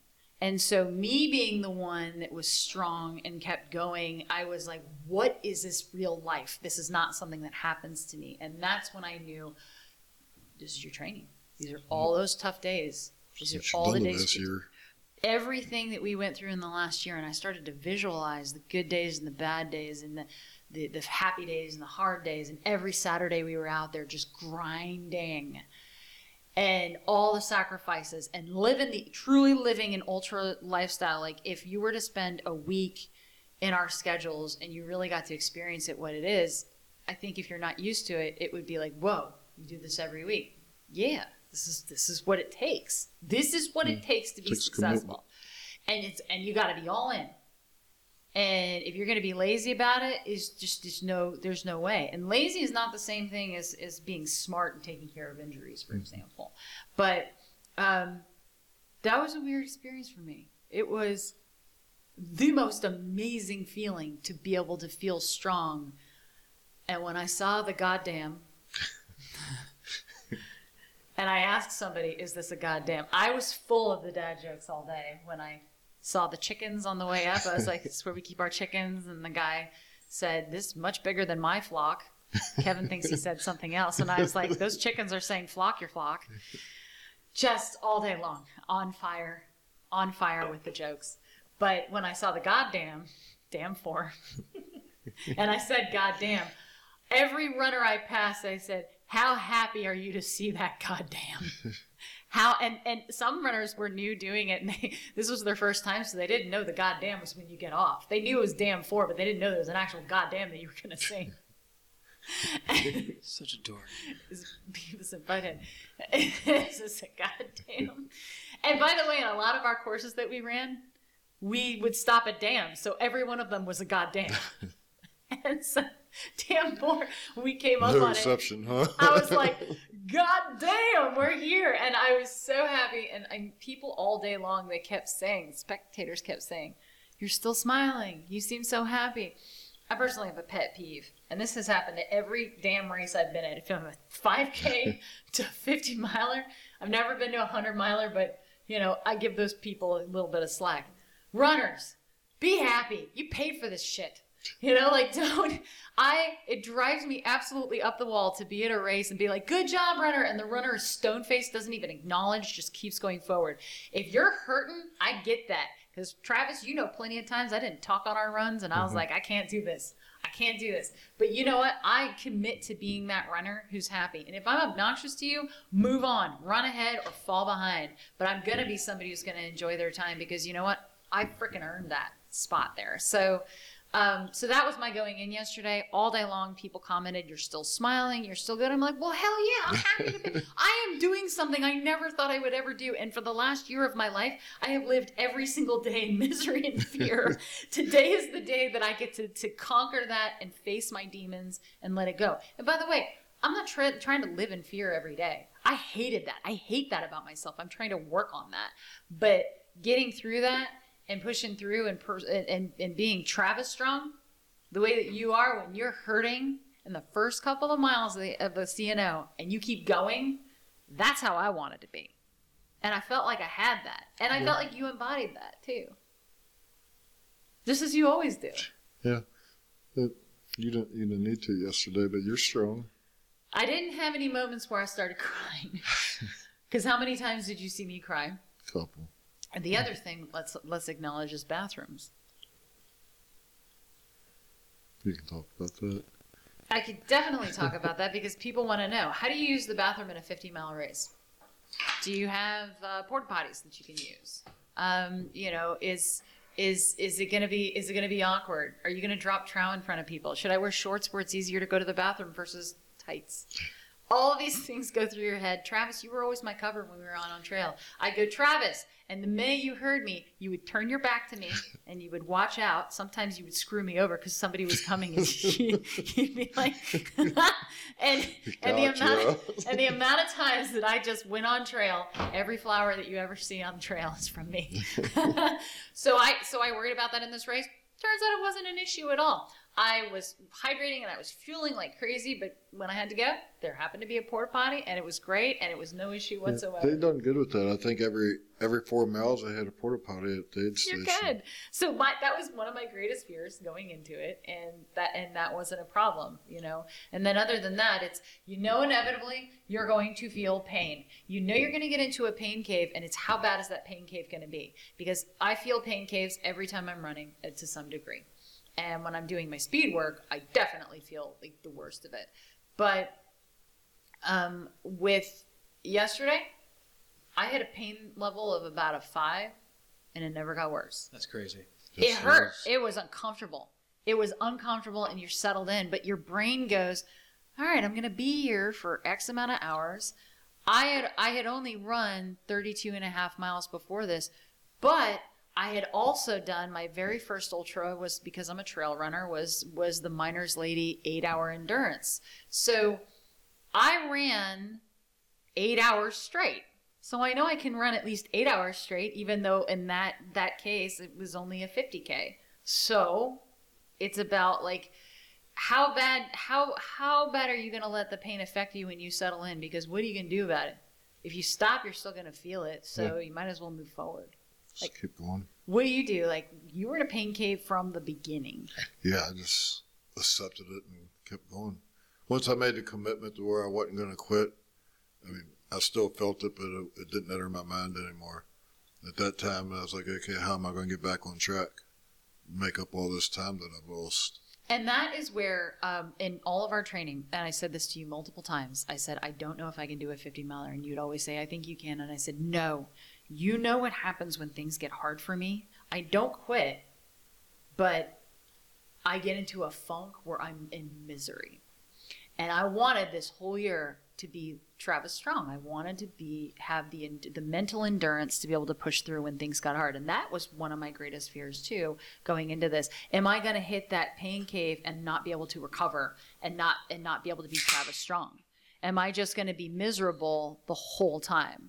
And I found that I wasn't crying by any means, but I was able to continue to move forward. Mm-hmm. I worried about you all day. I wondered where you were. I wanted you to know that I was okay so you wouldn't worry about me. But I knew I had seen you for 4 years prior, I had followed your story, and I knew that you wouldn't stop. I knew no matter what, if you were hurting, you would still be going forward. Yeah. Otherwise, you wouldn't have started the race in the first place. You don't stop.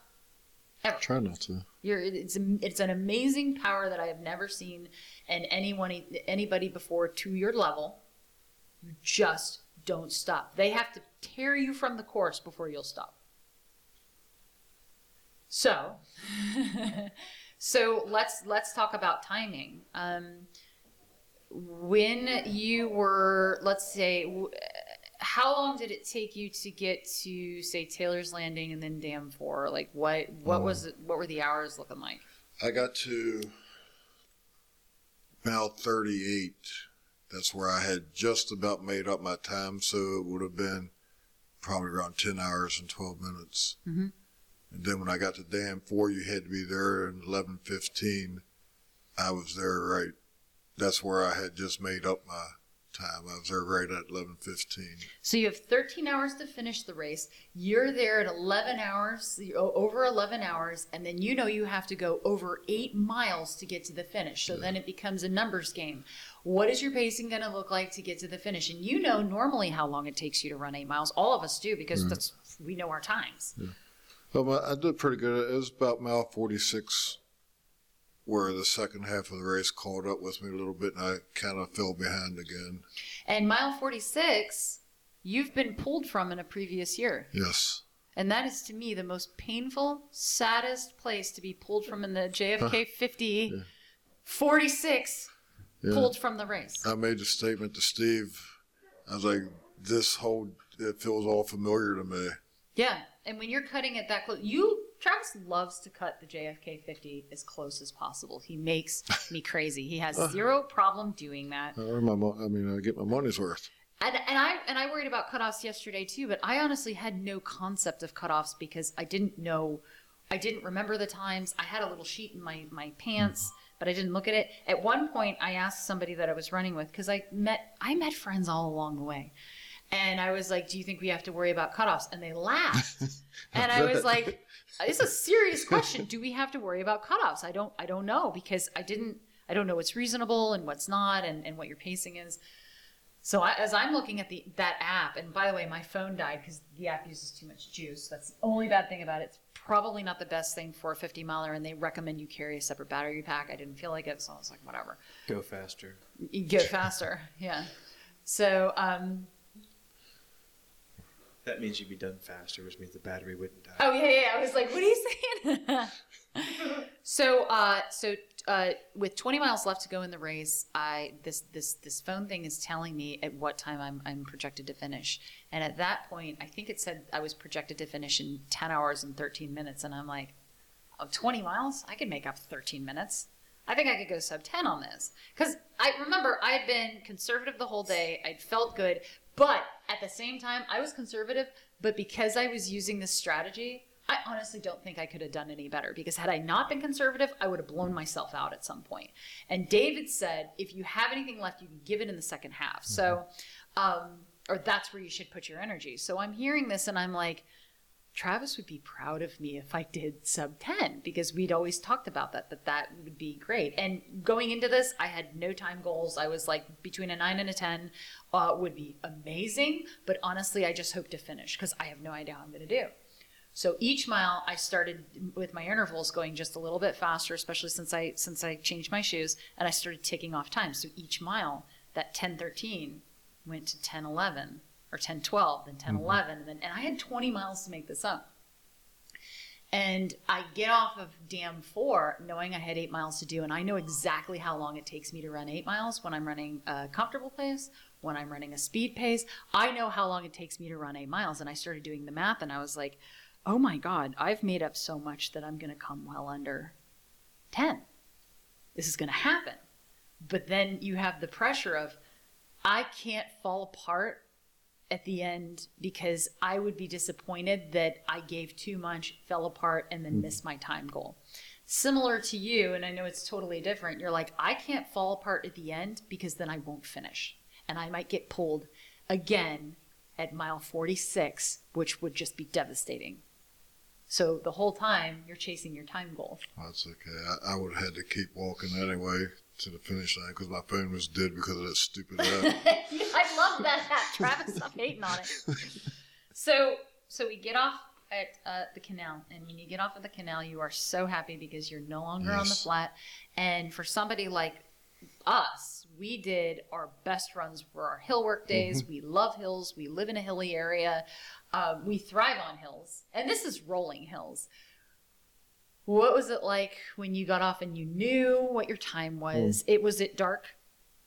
Yeah, I didn't get to see the dam. I heard it. You heard the goddamn. I didn't see it. So it's dark, so they give you the vest of shame. They didn't make me wear one. It's not a vest of shame. They call it the vest of shame. And for the record, vest. I thought it said that they give you the vest of shame at 3:30, and I came off dam 4 like well before 3, and just before 3, and I got the vest of shame. So I was like, this sucks, because I'm little on the top. It's huge on me, and it's falling off my shoulder, and I'm like, okay. So I was still in the daylight. So you're coming through in the dark, which is a whole nother thing, because I hear that hardball roll, the hardball, the last 8, 8+, is very dark. Yeah, it is dark, and it's my biggest thing was not getting hit by cars. Yeah, they close off part of that road. The first part, I thought. The time I went through there, both sides was pretty much open. You know, by the time you go through, let's just talk about that. The aid station food is kind of been picked over, and the traffic is opened up, and people seem to have online this thing about finishing in the daylight. And I had a friend who had that goal, and I was so excited to see him hit that goal, because that was a major PR for him. But I heard a lot of other people saying, I'd love to see what the finish line looks like in the daylight. And the only concept I have is in the dark, when I saw you finish last year. And I thought that was the most magical thing, to finish at the dark when these people have been out there gritting it out on that last stretch in the dark by themselves, in their own thoughts. There's no sunlight, anything. That to me is the most beast thing. So the people who come in later are just like, I'm not worthy. You guys are amazing. And you've been through that every single time. Yeah. I would like to see it in the daytime once. Well, in the daytime, I found that when I got on that, I stopped the intervals. I walked the first hill, and I walked a couple of the gradual hills, but I just ran. For some reason, I had my wings, and I knew I was chasing that goal of going sub 10. And I was like, at this point, you start knocking. So you get off on. Wait, when did that goal come up? I'm just curious. Like, was during the race you decided a sub 10 was possible, or had that been on your mind the whole time? No, it had not been on my mind. I honestly, I remember hearing the thing go off when I was on the Appalachian Trail, and it was like, you're doing 12-minute miles. And usually I'm like 10.5 or even 9.5-minute miles up there. And I was like, you're doing 12-minute miles, and you're going to finish in this time. And I'm like, and I kept laughing at it as people would hear it around me. I'd be like, yeah, right. Good luck if I finish in that time. And those times were like 11 hours and 12 hours. And I was like, ain't no way. 'Cause I didn't know how well I was going to perform. And I didn't know what my body was going to do, if it was going to fall apart. So I had no concept. I had no goals. About halfway through the race, close to Antietam, or right after Antietam, when I started hearing the race app tick off, I was like, oh crap, I know I have plenty of time to make up that time if I just go a little bit faster each mile. And then I started getting tactical with it. Like, I do this in some of my runs too, and it's a skill I never used to have until I just got used to knowing my times. And so, yeah, when I came in, so the 2 spectator spots on the course were Antietam and Taylor's Landing. And I'm coming into Taylor's Landing knowing, by the time I hit Taylor's Landing, I knew it was my goal. And poor Kevin has spent all of this time getting all the stuff off of his back, setting up a chair, setting up gummy bears and fueling. And 2 of my best friends are on the other side of the road, and they're just like, hey, we're cheering you on. And I roll in there, and Kevin's all ready for me to take a rest. And I'm like, no, gotta go. I'm like in and out.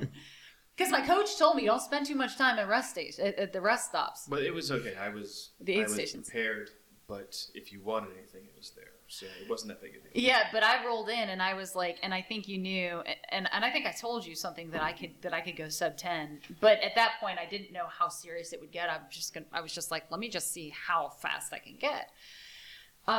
So yeah, I just decided to chase it, and it really helped me to have that goal in mind, when I was getting off the canal. And I ran into my friend getting off of the canal, who was chasing his goal of hitting the finish line before the sun went down. And I thought, oh, how perfect. And I was so worried that I was going to annoy him. And we just started talking a little bit, and we were running together. We would walk together, and it made sense. And I said to him at one point, I said, Chris, are we going to hit sub 10? And he's like, I don't know. I know how long it takes me to run this section because I've run it before many times. And this is his third JFK. And he's like, I think we might. But anything can happen. And I was like, okay, that made me push a little harder because I was like, well, is he doubting it? I don't know if we're actually going to do it. And so when it came down to it, I started moving, and then I started taking souls. That's really when I started taking souls. I was not by any means going faster. She means passing people. Well, I was passing, yeah. And I was like, and not intentionally passing people to pass people, but I would set a target and I would go. My coach told me the night before, he was like, don't stop yourself on the downhills. And he said that on the Appalachian Trail too. He's like, it's okay to go on the downhills and just keep it smooth. So I thought of his words as I'm going in the last couple of miles, and there's a couple really good downhills, and he's like, let yourself coast. And so I saw people ahead of me, and I'd just be like, do it. And by that time, people are so damn tired. Some are really super strong out there. Some just want to walk. But the people, the tribe around me, we were down to go. We were going. My friend Chris was going. He's an Ironman. So he was like, let's do this. And he was beasting out. So we just did it.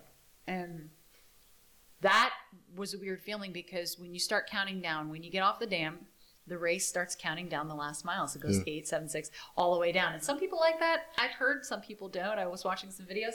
I loved it because by the time I hit 6, I was like, ain't nothing but a 10K. And then I hit 3 and I was like, ain't nothing but a 5K. And that's when, for me, my legs had been running almost 50 miles, but it truly felt like I was in a 5K race. It was a weird thing that happened in my mind. When you've been running that long and you know you only got that much left, you get some wind in your sails. Well, it's okay to empty the tank out. Yeah, has that happened to you? Oh, no, I'm not as fast as you. Hold on, let's give credit where credit is due, though, because your fastest marathon time is way faster than my marathon time, and your fastest half marathon time is way faster than my half. Yes. So don't act like you've never known that before. It was a long time ago. It was not a long time ago. It was a few years ago. It was not a long time ago. You were in your 40s. Yeah. And you're still in your 40s. Maybe 80s. I don't know. But yeah, it's so, and I don't mean to just, that was my experience.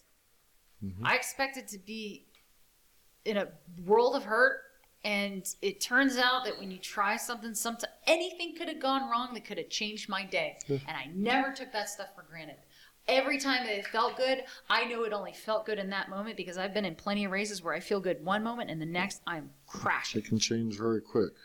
And 50 miles is a long time to have to endure. Oh, it is. Anything can happen. And so I'm rolling through that last bit.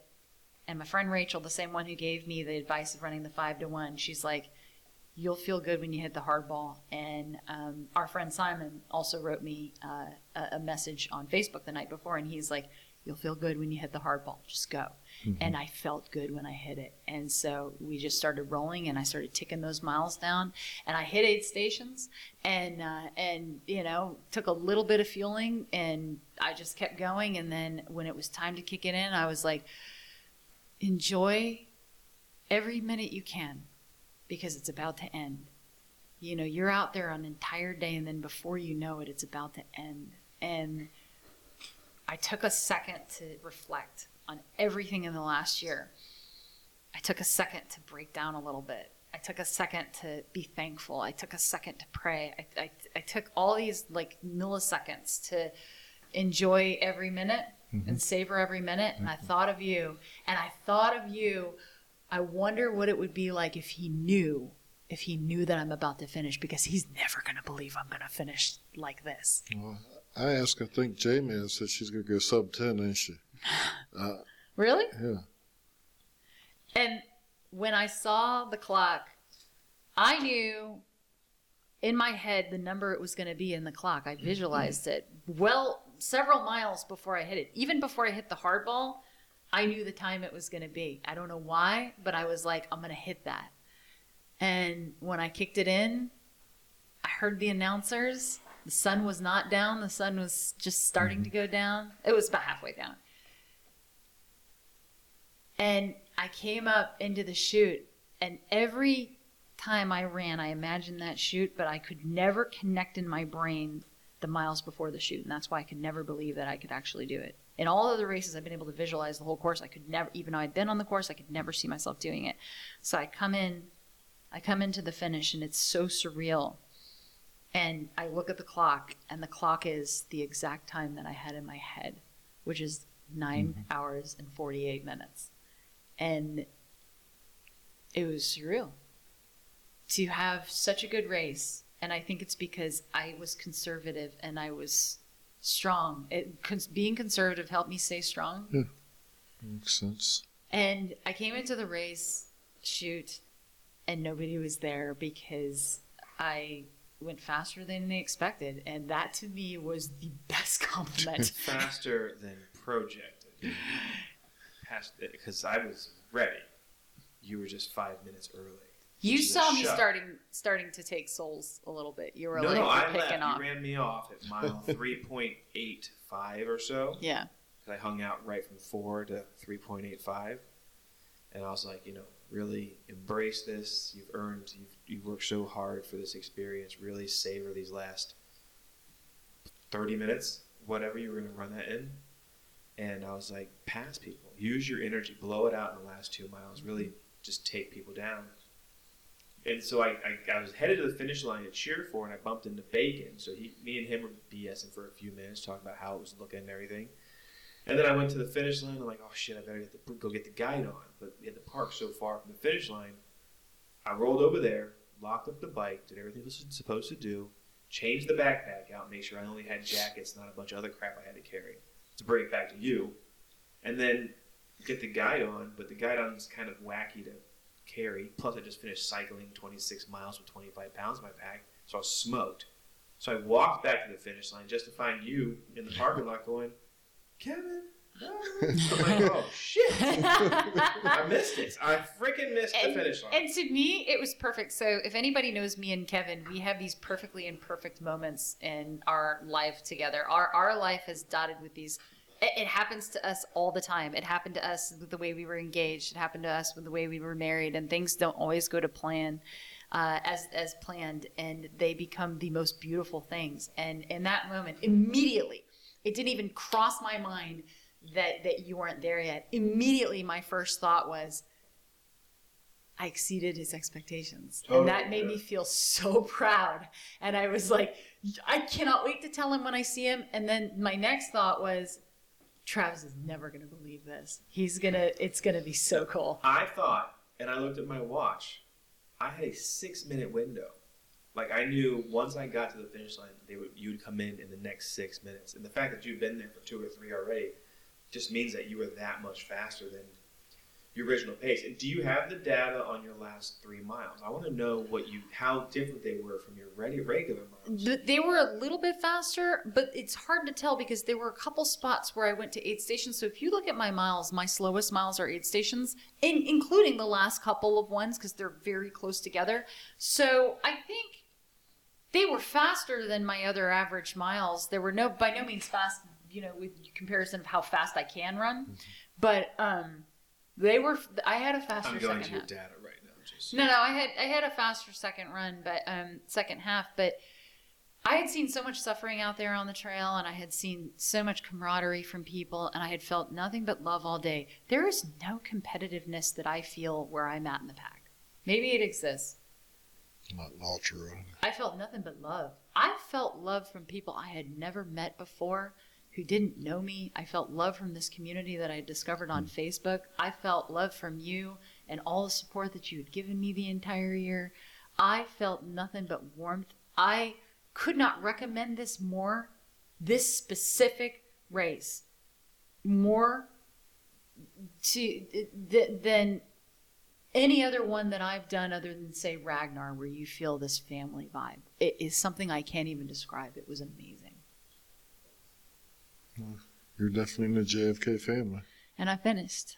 And I did something I never thought I would do. And then just like that, a year of worry and stress and self-doubt and fighting it constantly and stuffing it down and being a pain in the ass to Kevin and to you and to just self-isolating, it disappeared. And it was so amazing because the high that it left me with, I slept 1 hour last night. I'm still not tired. I don't want to sleep because I don't want to waste the time that I could be feeling this way. It don't go away. It's in you now. So I shared the end of my race story. Oh, I'm sorry, just a heads up. They're not fast miles, but to me, I felt like I was flying. 10:12, 9:54, 10:26, and 10:12. That's with aid stations. That I stopped in aid stations, and that's with That's walking. mile 46, 47, 48, Yeah, 49. and that's with walking and that's with walking a little bit. You are a bad MF. No. Talk to people like 50, Mario. Mario's a Jenny, bad MF. 50 miles. Yeah, no, it's not. No, Okay. it's not. But I have to tell you, I am proud. I don't think I could have done any better. I don't want to do any better. I'm proud. So awesome. So Travis, I want to hear about the end of your race because and it's funny because we stuck together all year, and for all the grit that you had, you're the one who's deserves the most to feel good in this race. You had a tough day. It was a tough day, but like I said, I mean, that's part of running. It's just that last 8 miles was just, all right, just try to stay on course and get it done. And it was mostly walking fast, but I would try to run a little bit, but back on concrete again, that wasn't going so well. I feel like I don't want to sound cheesy, but it parallels everything that you've been through with your recovery. It does. You're never running through recovery. It's a step at a time. Yeah. It's a day at a time. Yeah, I just kept imagining getting pulled off the course at 46 that one year. Isn't it amazing that that's what you worry about these days? Yeah. 10 years ago, when you hit your 10-year sobriety, you were worried about being on full-time disability. You were worried about being told by doctors that you would never be able to walk unassisted, certainly not run, that you should just resign yourself to laying around all day, Pretty much. being in pain all day. But as hard as that JFK was last night, that's probably my most favorite Was it? because it was so hard. You like it when it gets... What do we do when it gets hard? Well, it's not. We get hard. It's not that. It's just I had to work. I had to grind it out, and I showed myself that I can still do that. Sometimes you start. Was there ever any doubt? When I was sitting mile 27, there was plenty of doubt.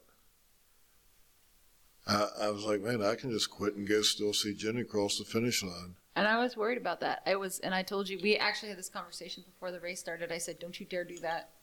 Don't you do that. And I said, I will respect you. You know I've got you, whether you finish this or you don't finish it. I don't care. But don't you quit early for the sake of seeing me finish. Because we're in this together. But at the end of the day, we done what we said we was going to do a year ago. We both finished it. Tell me about that finish. My finish? Yeah, tell me about it. I didn't think you were coming, bro. I didn't think I was coming. Let me set it up, okay? So You paint the picture. it's dark, the finish line. There are these two MCs that just run their mouths the entire time. And they were funny. They were funny. So they good. were clever. They had it going on.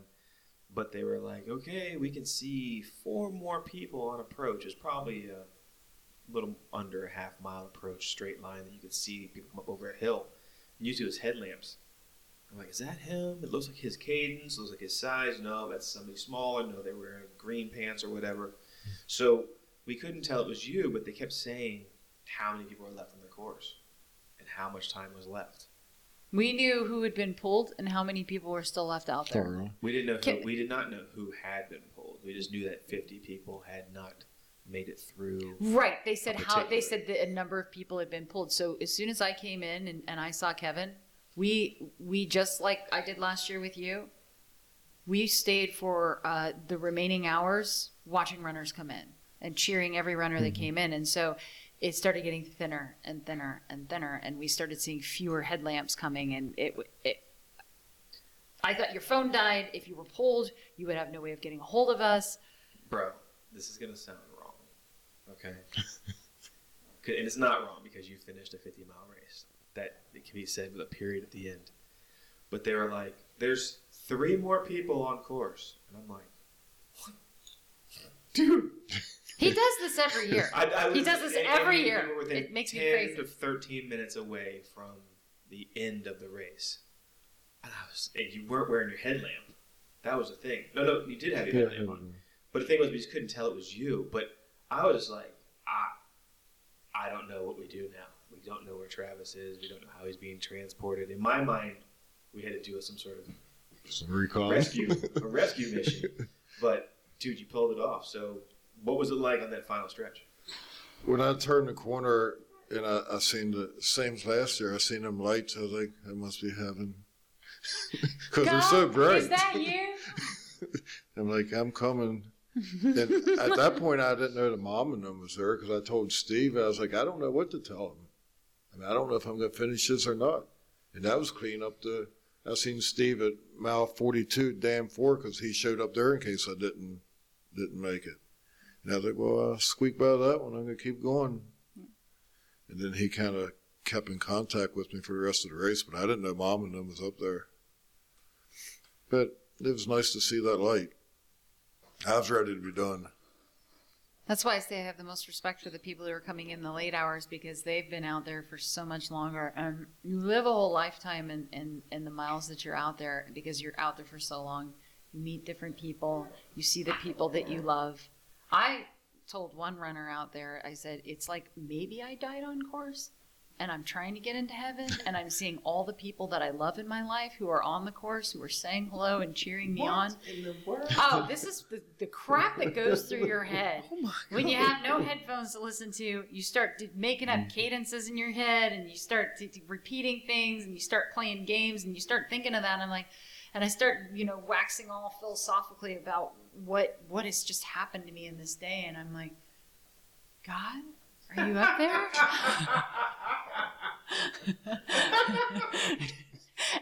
and so when you see those lights, you're like, you gonna let me in? Or are we gonna kick me off the course? Because odds are I'm gonna get kicked off the course. And it's so funny. You're saying something similar along the same lines, and you're like, but your family, you have the most supportive family. All of them are out there. And I went looking for them, and I didn't see them yet because they hadn't gotten there yet. They were all out there just like they were last year in full force. It was awesome. Nuts. They are nuts. That's great. I mean, they're just they love you. I felt really bad the year they was all up there, and I got pulled at mile 46, and I just went home. Oh, I didn't know they was all up there. And he came back. He came back again and again and again. So now you finished the JFK 50.2 twice. Mm-hmm. You've done it 5 years. I consider you doing it 5 years. I don't care if you finish those other years because you came damn close.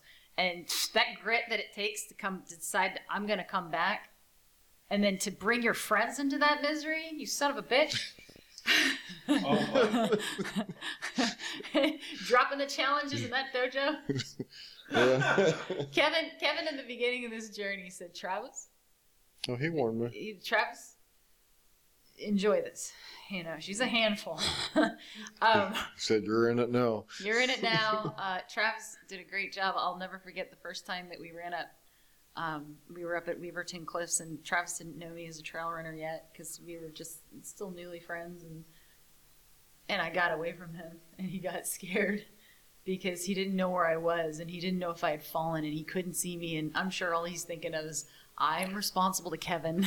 Whoa. And Travis is a dad and a grandfather, so he became a dad. We got to Weaverton Cliffs, and I'm sitting on the cliffs. And You're just chilling. And he's sitting there panicked. Like, where did you go? Like, I think of those days when... Well, in that place in trail, you don't know what kind of creeps are up there. And you didn't know my abilities as a runner yet. But I think of those days from that until the end of our journey where unfortunately, we had to be completely separate. I would have loved to be able to run with you, but that we trusted each other. And in the end, we knew, without a doubt, we both had faith. Even in those last minutes where I was like, see that last runner up there? I never lost faith that you would finish. Just like last year, I never lost any faith that you would finish. And I told you I could visualize you crossing the finish line. Every time I visualized myself crossing the finish line this year, I saw you there too. So I knew you were going to do it. We got it done. We got it done, Team TJ. and took a little while, but and Travis is like, Kevin, you can have her back. Enjoy.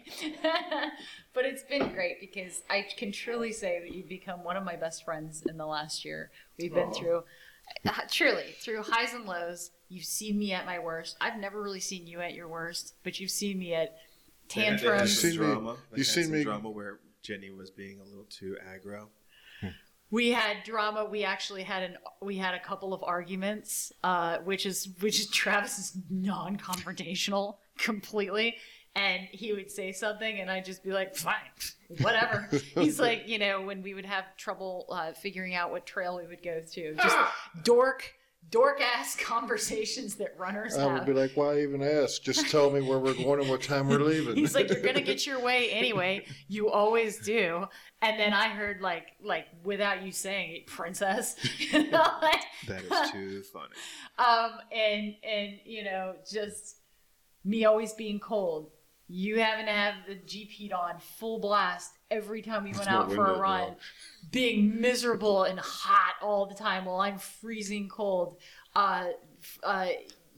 Seeing every single season up on that Appalachian Trail, the frosty, that first overlook once you drop back in from the fire road, and a glaze of ice on all of the trees, to crunchy leaves, to spring, to every single flower that grew because I had peed on it,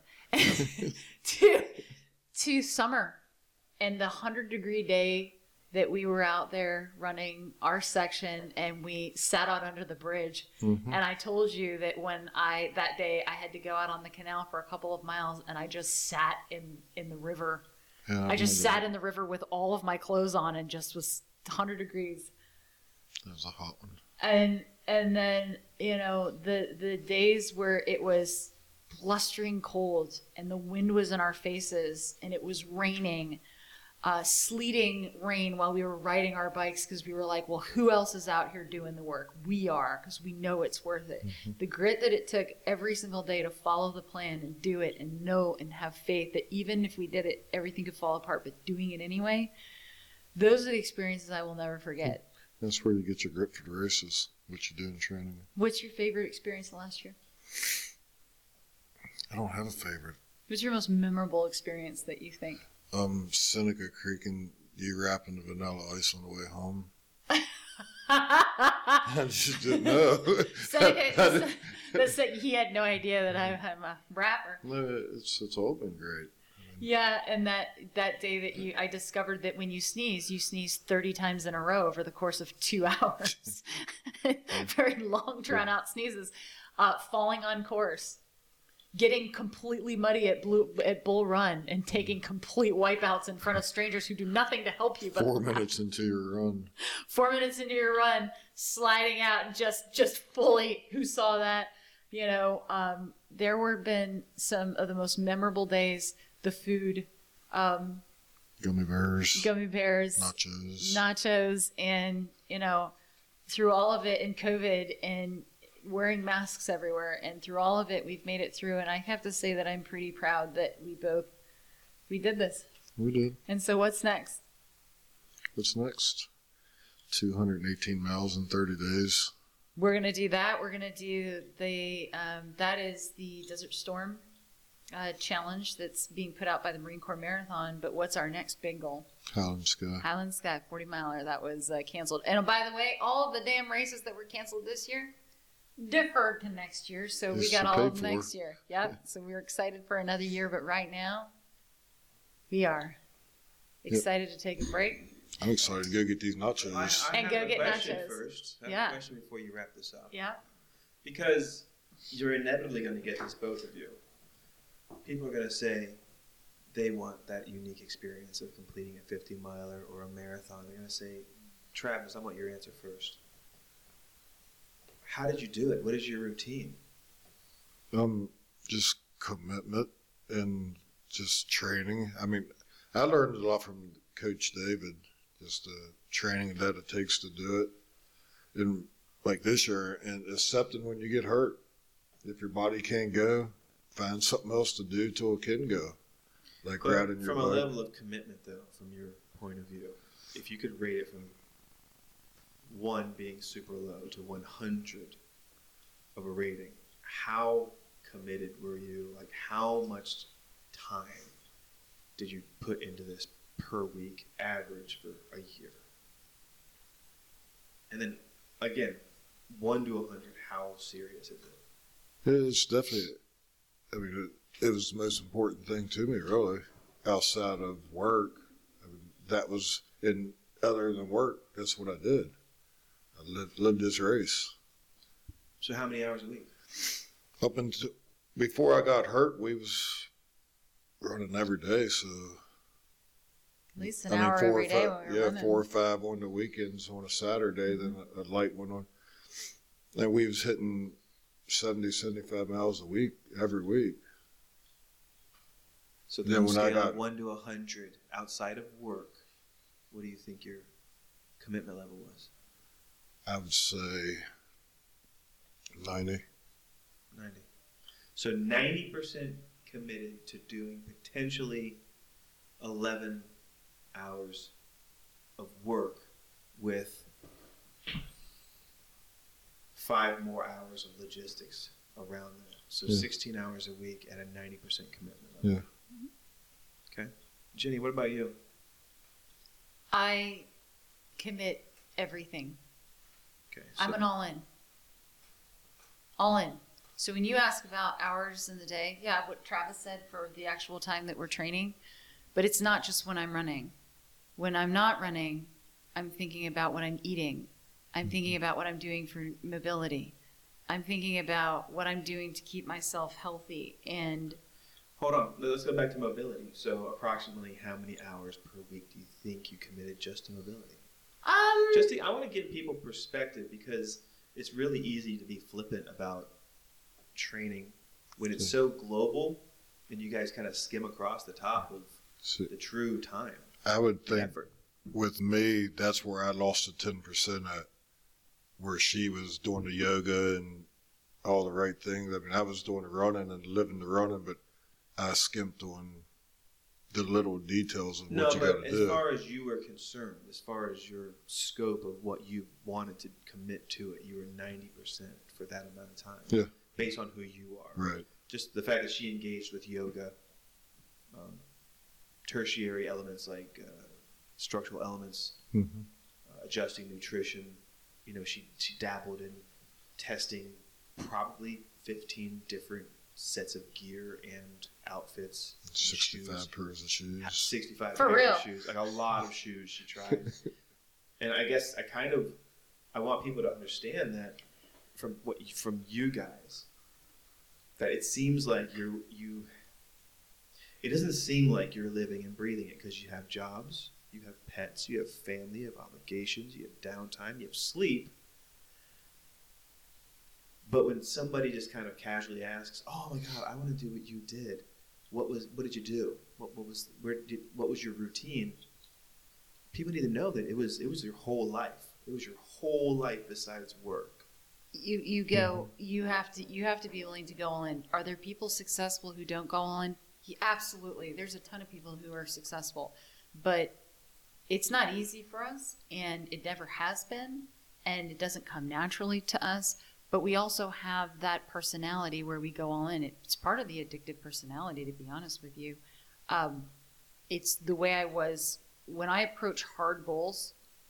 I go all in because that's the only way that I can ensure success. When I went to college on my own dime, I had to be the top person in St. John's and university, and I was, because that's what you do. It is no different. It's the same formula that I followed here. Running is life. And the unfortunate thing is you can't balance everything. You can't do it all. Something will fall by the wayside, and relationships can be very hard. And I think for you and me, Kevin, it was a challenge because everything that you did and I did revolved around my schedule and holding to this commitment because you knew that I was going to give it a shot, that I was going to go all in. And it's not just for the 50 miles. It's not just for the hours that it takes to run this race in one day. Really where I was at is I want to see what I can do with my body throughout the entire year. How strong can I become? Because I never knew. I never knew how I could be. But running is life. And when I say running is life, it is every waking moment you're thinking about how can I improve and be the best that I can be at this. It's watching endless YouTube videos. It's doing endless mobility, hours a week. It is looking at what you're eating. It's working on sleeping, knowing that that's the only time your body is repairing. On your rest days, it's truly embracing your rest days and knowing you're repairing, but also at the same time doing other things that are building up your running. It is every aspect of your life that you can throw all in to doing something as if you are a professional athlete. That is the way that I approach it. And yes, I have a full-time job. And I would have to turn it off while I would work during the day, but then I'd go right back to it. And that was hard. That was hard. And because I commit so heavily, and because we committed together, people don't understand that level of commitment. I have the luxury of having that level of commitment because I don't have children. But I'll tell you what, my full-time job is a beast. And you know it is, Kevin. Yes, it is. You're very involved. And so we had multiple people question you. Let's talk about that. They never questioned me, but they questioned you about my relationship with Travis, about the time I was spending on this. Not one person came to talk to me about it, but we had plenty of people question it, and that put a strain on us as well because I felt like at a certain point I didn't have anybody who trusted me, and that broke me down, and that made me go more inward to myself. It made me just focus so much more heavily on that and less on people that I felt like I don't know if I can trust them because nobody's coming to me to ask about this. And nobody truly knows my level of commitment to things like this. This isn't my personality. I have done this my entire life. If you talk to my parents, they will tell you this is what I do. And that was the hardest part of it, to know how much you were supporting me, but to not be able to convey to people how much I appreciated you for all of it. Well, even you. That's nice. The I guess that was a lot for what I was trying to get at. But basically, it was good. It was a good answer. What I'm saying is, I'm trying to digest it. It is. You make it look easy, Jenny. And if I have the ability in this podcast to show your video of you running, you were so gracious out there. Your form never broke.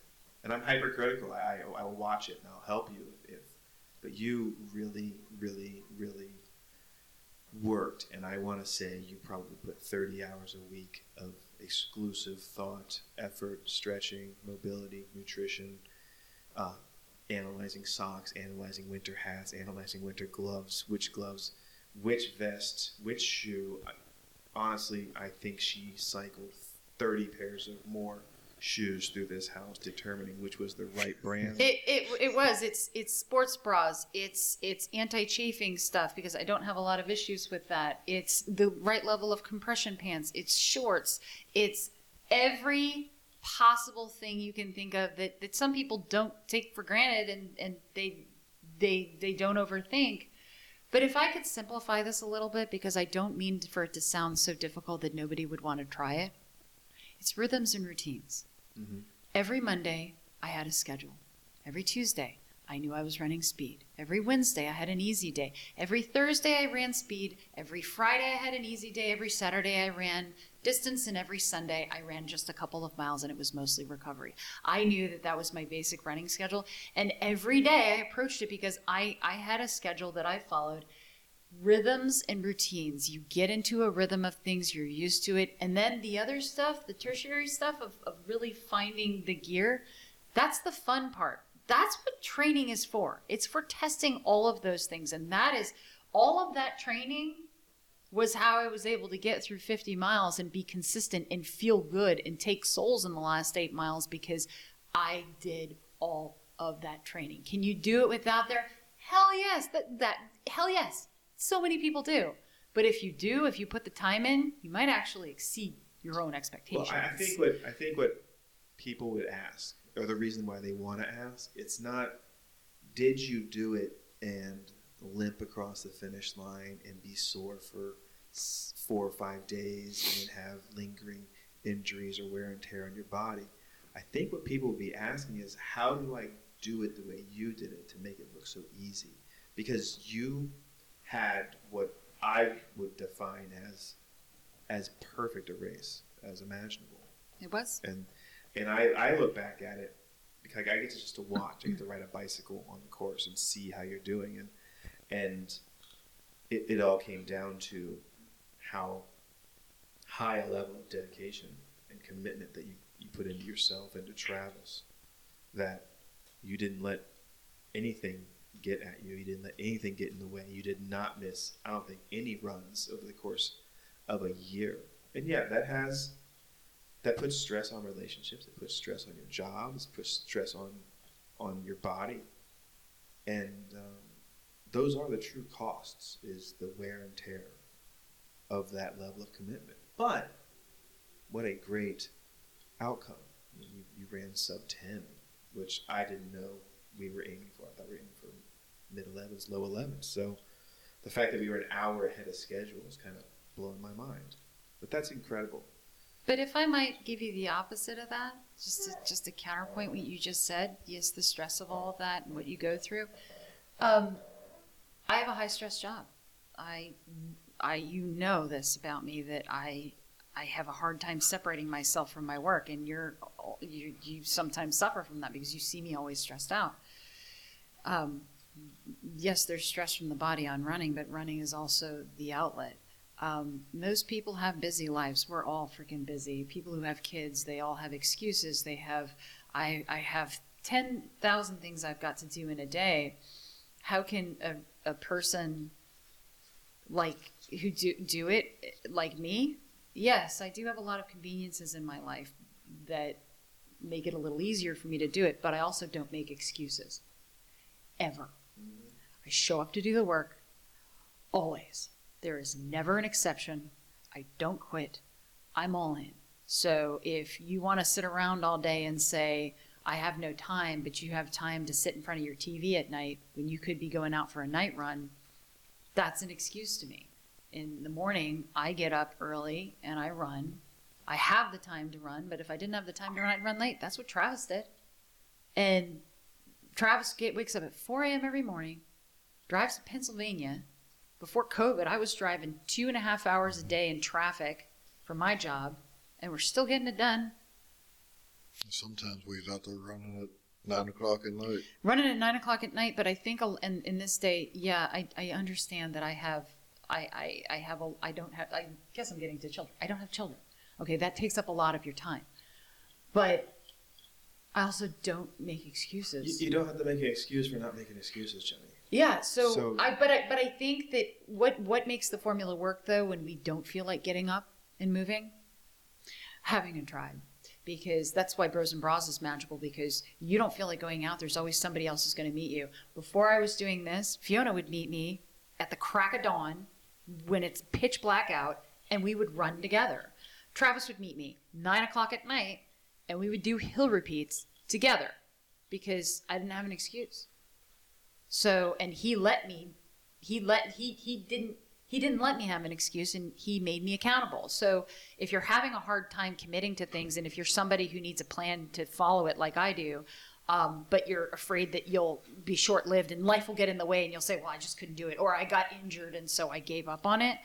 Find an accountability, find a piece of accountability, your children, your health, a medical scare, a person there waiting for you. And trust me on this, it will become so much easier.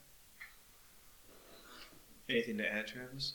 Yeah, I believe she touched on about all that. Well, good. You guys answered that was the only question that I was prepared for that wasn't answered earlier. So, anything else you guys want to say? Anything we didn't cover? He's proud JFK 50 finishers. And thank you for giving us the time in this forum to talk. The whole year we didn't get to a lot of our episodes, and that's okay. COVID took over and life took over. Excuses, but it's, I think we mission accomplished. We wanted to get across what we wanted to get across, and we're here for the long haul. We don't do anything half-assed. And do it with minutes to go. He does So it every dramatic. time. So dramatic. I could not believe. Finally, it was you coming. I'm like, freaking it, finally. Awesome. I appreciate you guys hanging out there waiting on me. I mean, that's a long time of just course, to stand around Travis. and wait. Travis has become like a member of our family this year. It's been wonderful to get to know you and to have you as our dear friend. And I appreciate both of you guys. yeah, our dogs appreciate you too. Travis is basically an MLB level pitcher and throws ball for them.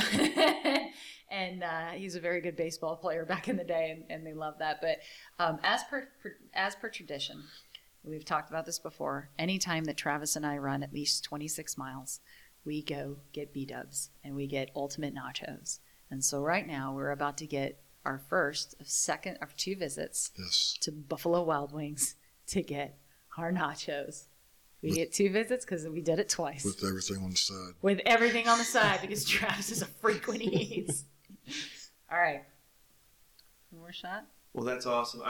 Just before you take your shot, I have to be clear in saying that I screwed up the video of this, so I will describe what you guys are doing because I just wasn't prepared enough. And Is that not taking video? I realized one of the cameras was taking a sideways video the entire time. No. So Jenny That's would have been okay. sideways, and so this one was just audio. So what they're going to do is they're about to take a shot of, is that Fireball? Mm-hmm. A shot of Fireball to you. We had a parade, real quick. We had a surprise parade today. Bros and Bras had a car parade where they put ginormous flags, Bros and Bras flags, all over their cars. And they had this convoy, and they had signs where they came through to congratulate Travis and I.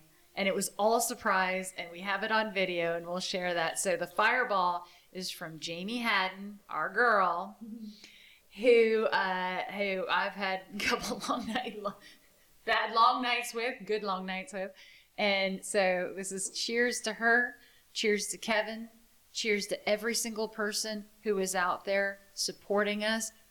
Those 50 miles are run by us, but we couldn't do them without the rest of you. Volunteers and police officers. Volunteers, police officers, the JFK 50. You guys killed it. Thank you. Thank you for giving us this experience in such a tough year. Cheers. Well, congratulations, guys. That was another awesome Thank you. Runners podcast. All right, signing off. Great job. Thank you. Thank you. Today's intro song is called Mean in a Good Way. It's written and performed by Peter Clark off of his album Peter Clark After Dark. Peter describes this song as being the best song to learn hula hooping to. Peter is an avid hooper and recently started a hula hoop repair business. If you ever need hula hoop repair, consider contacting Peter. You can reach him on SoundCloud. Just search Peter Clark After Dark.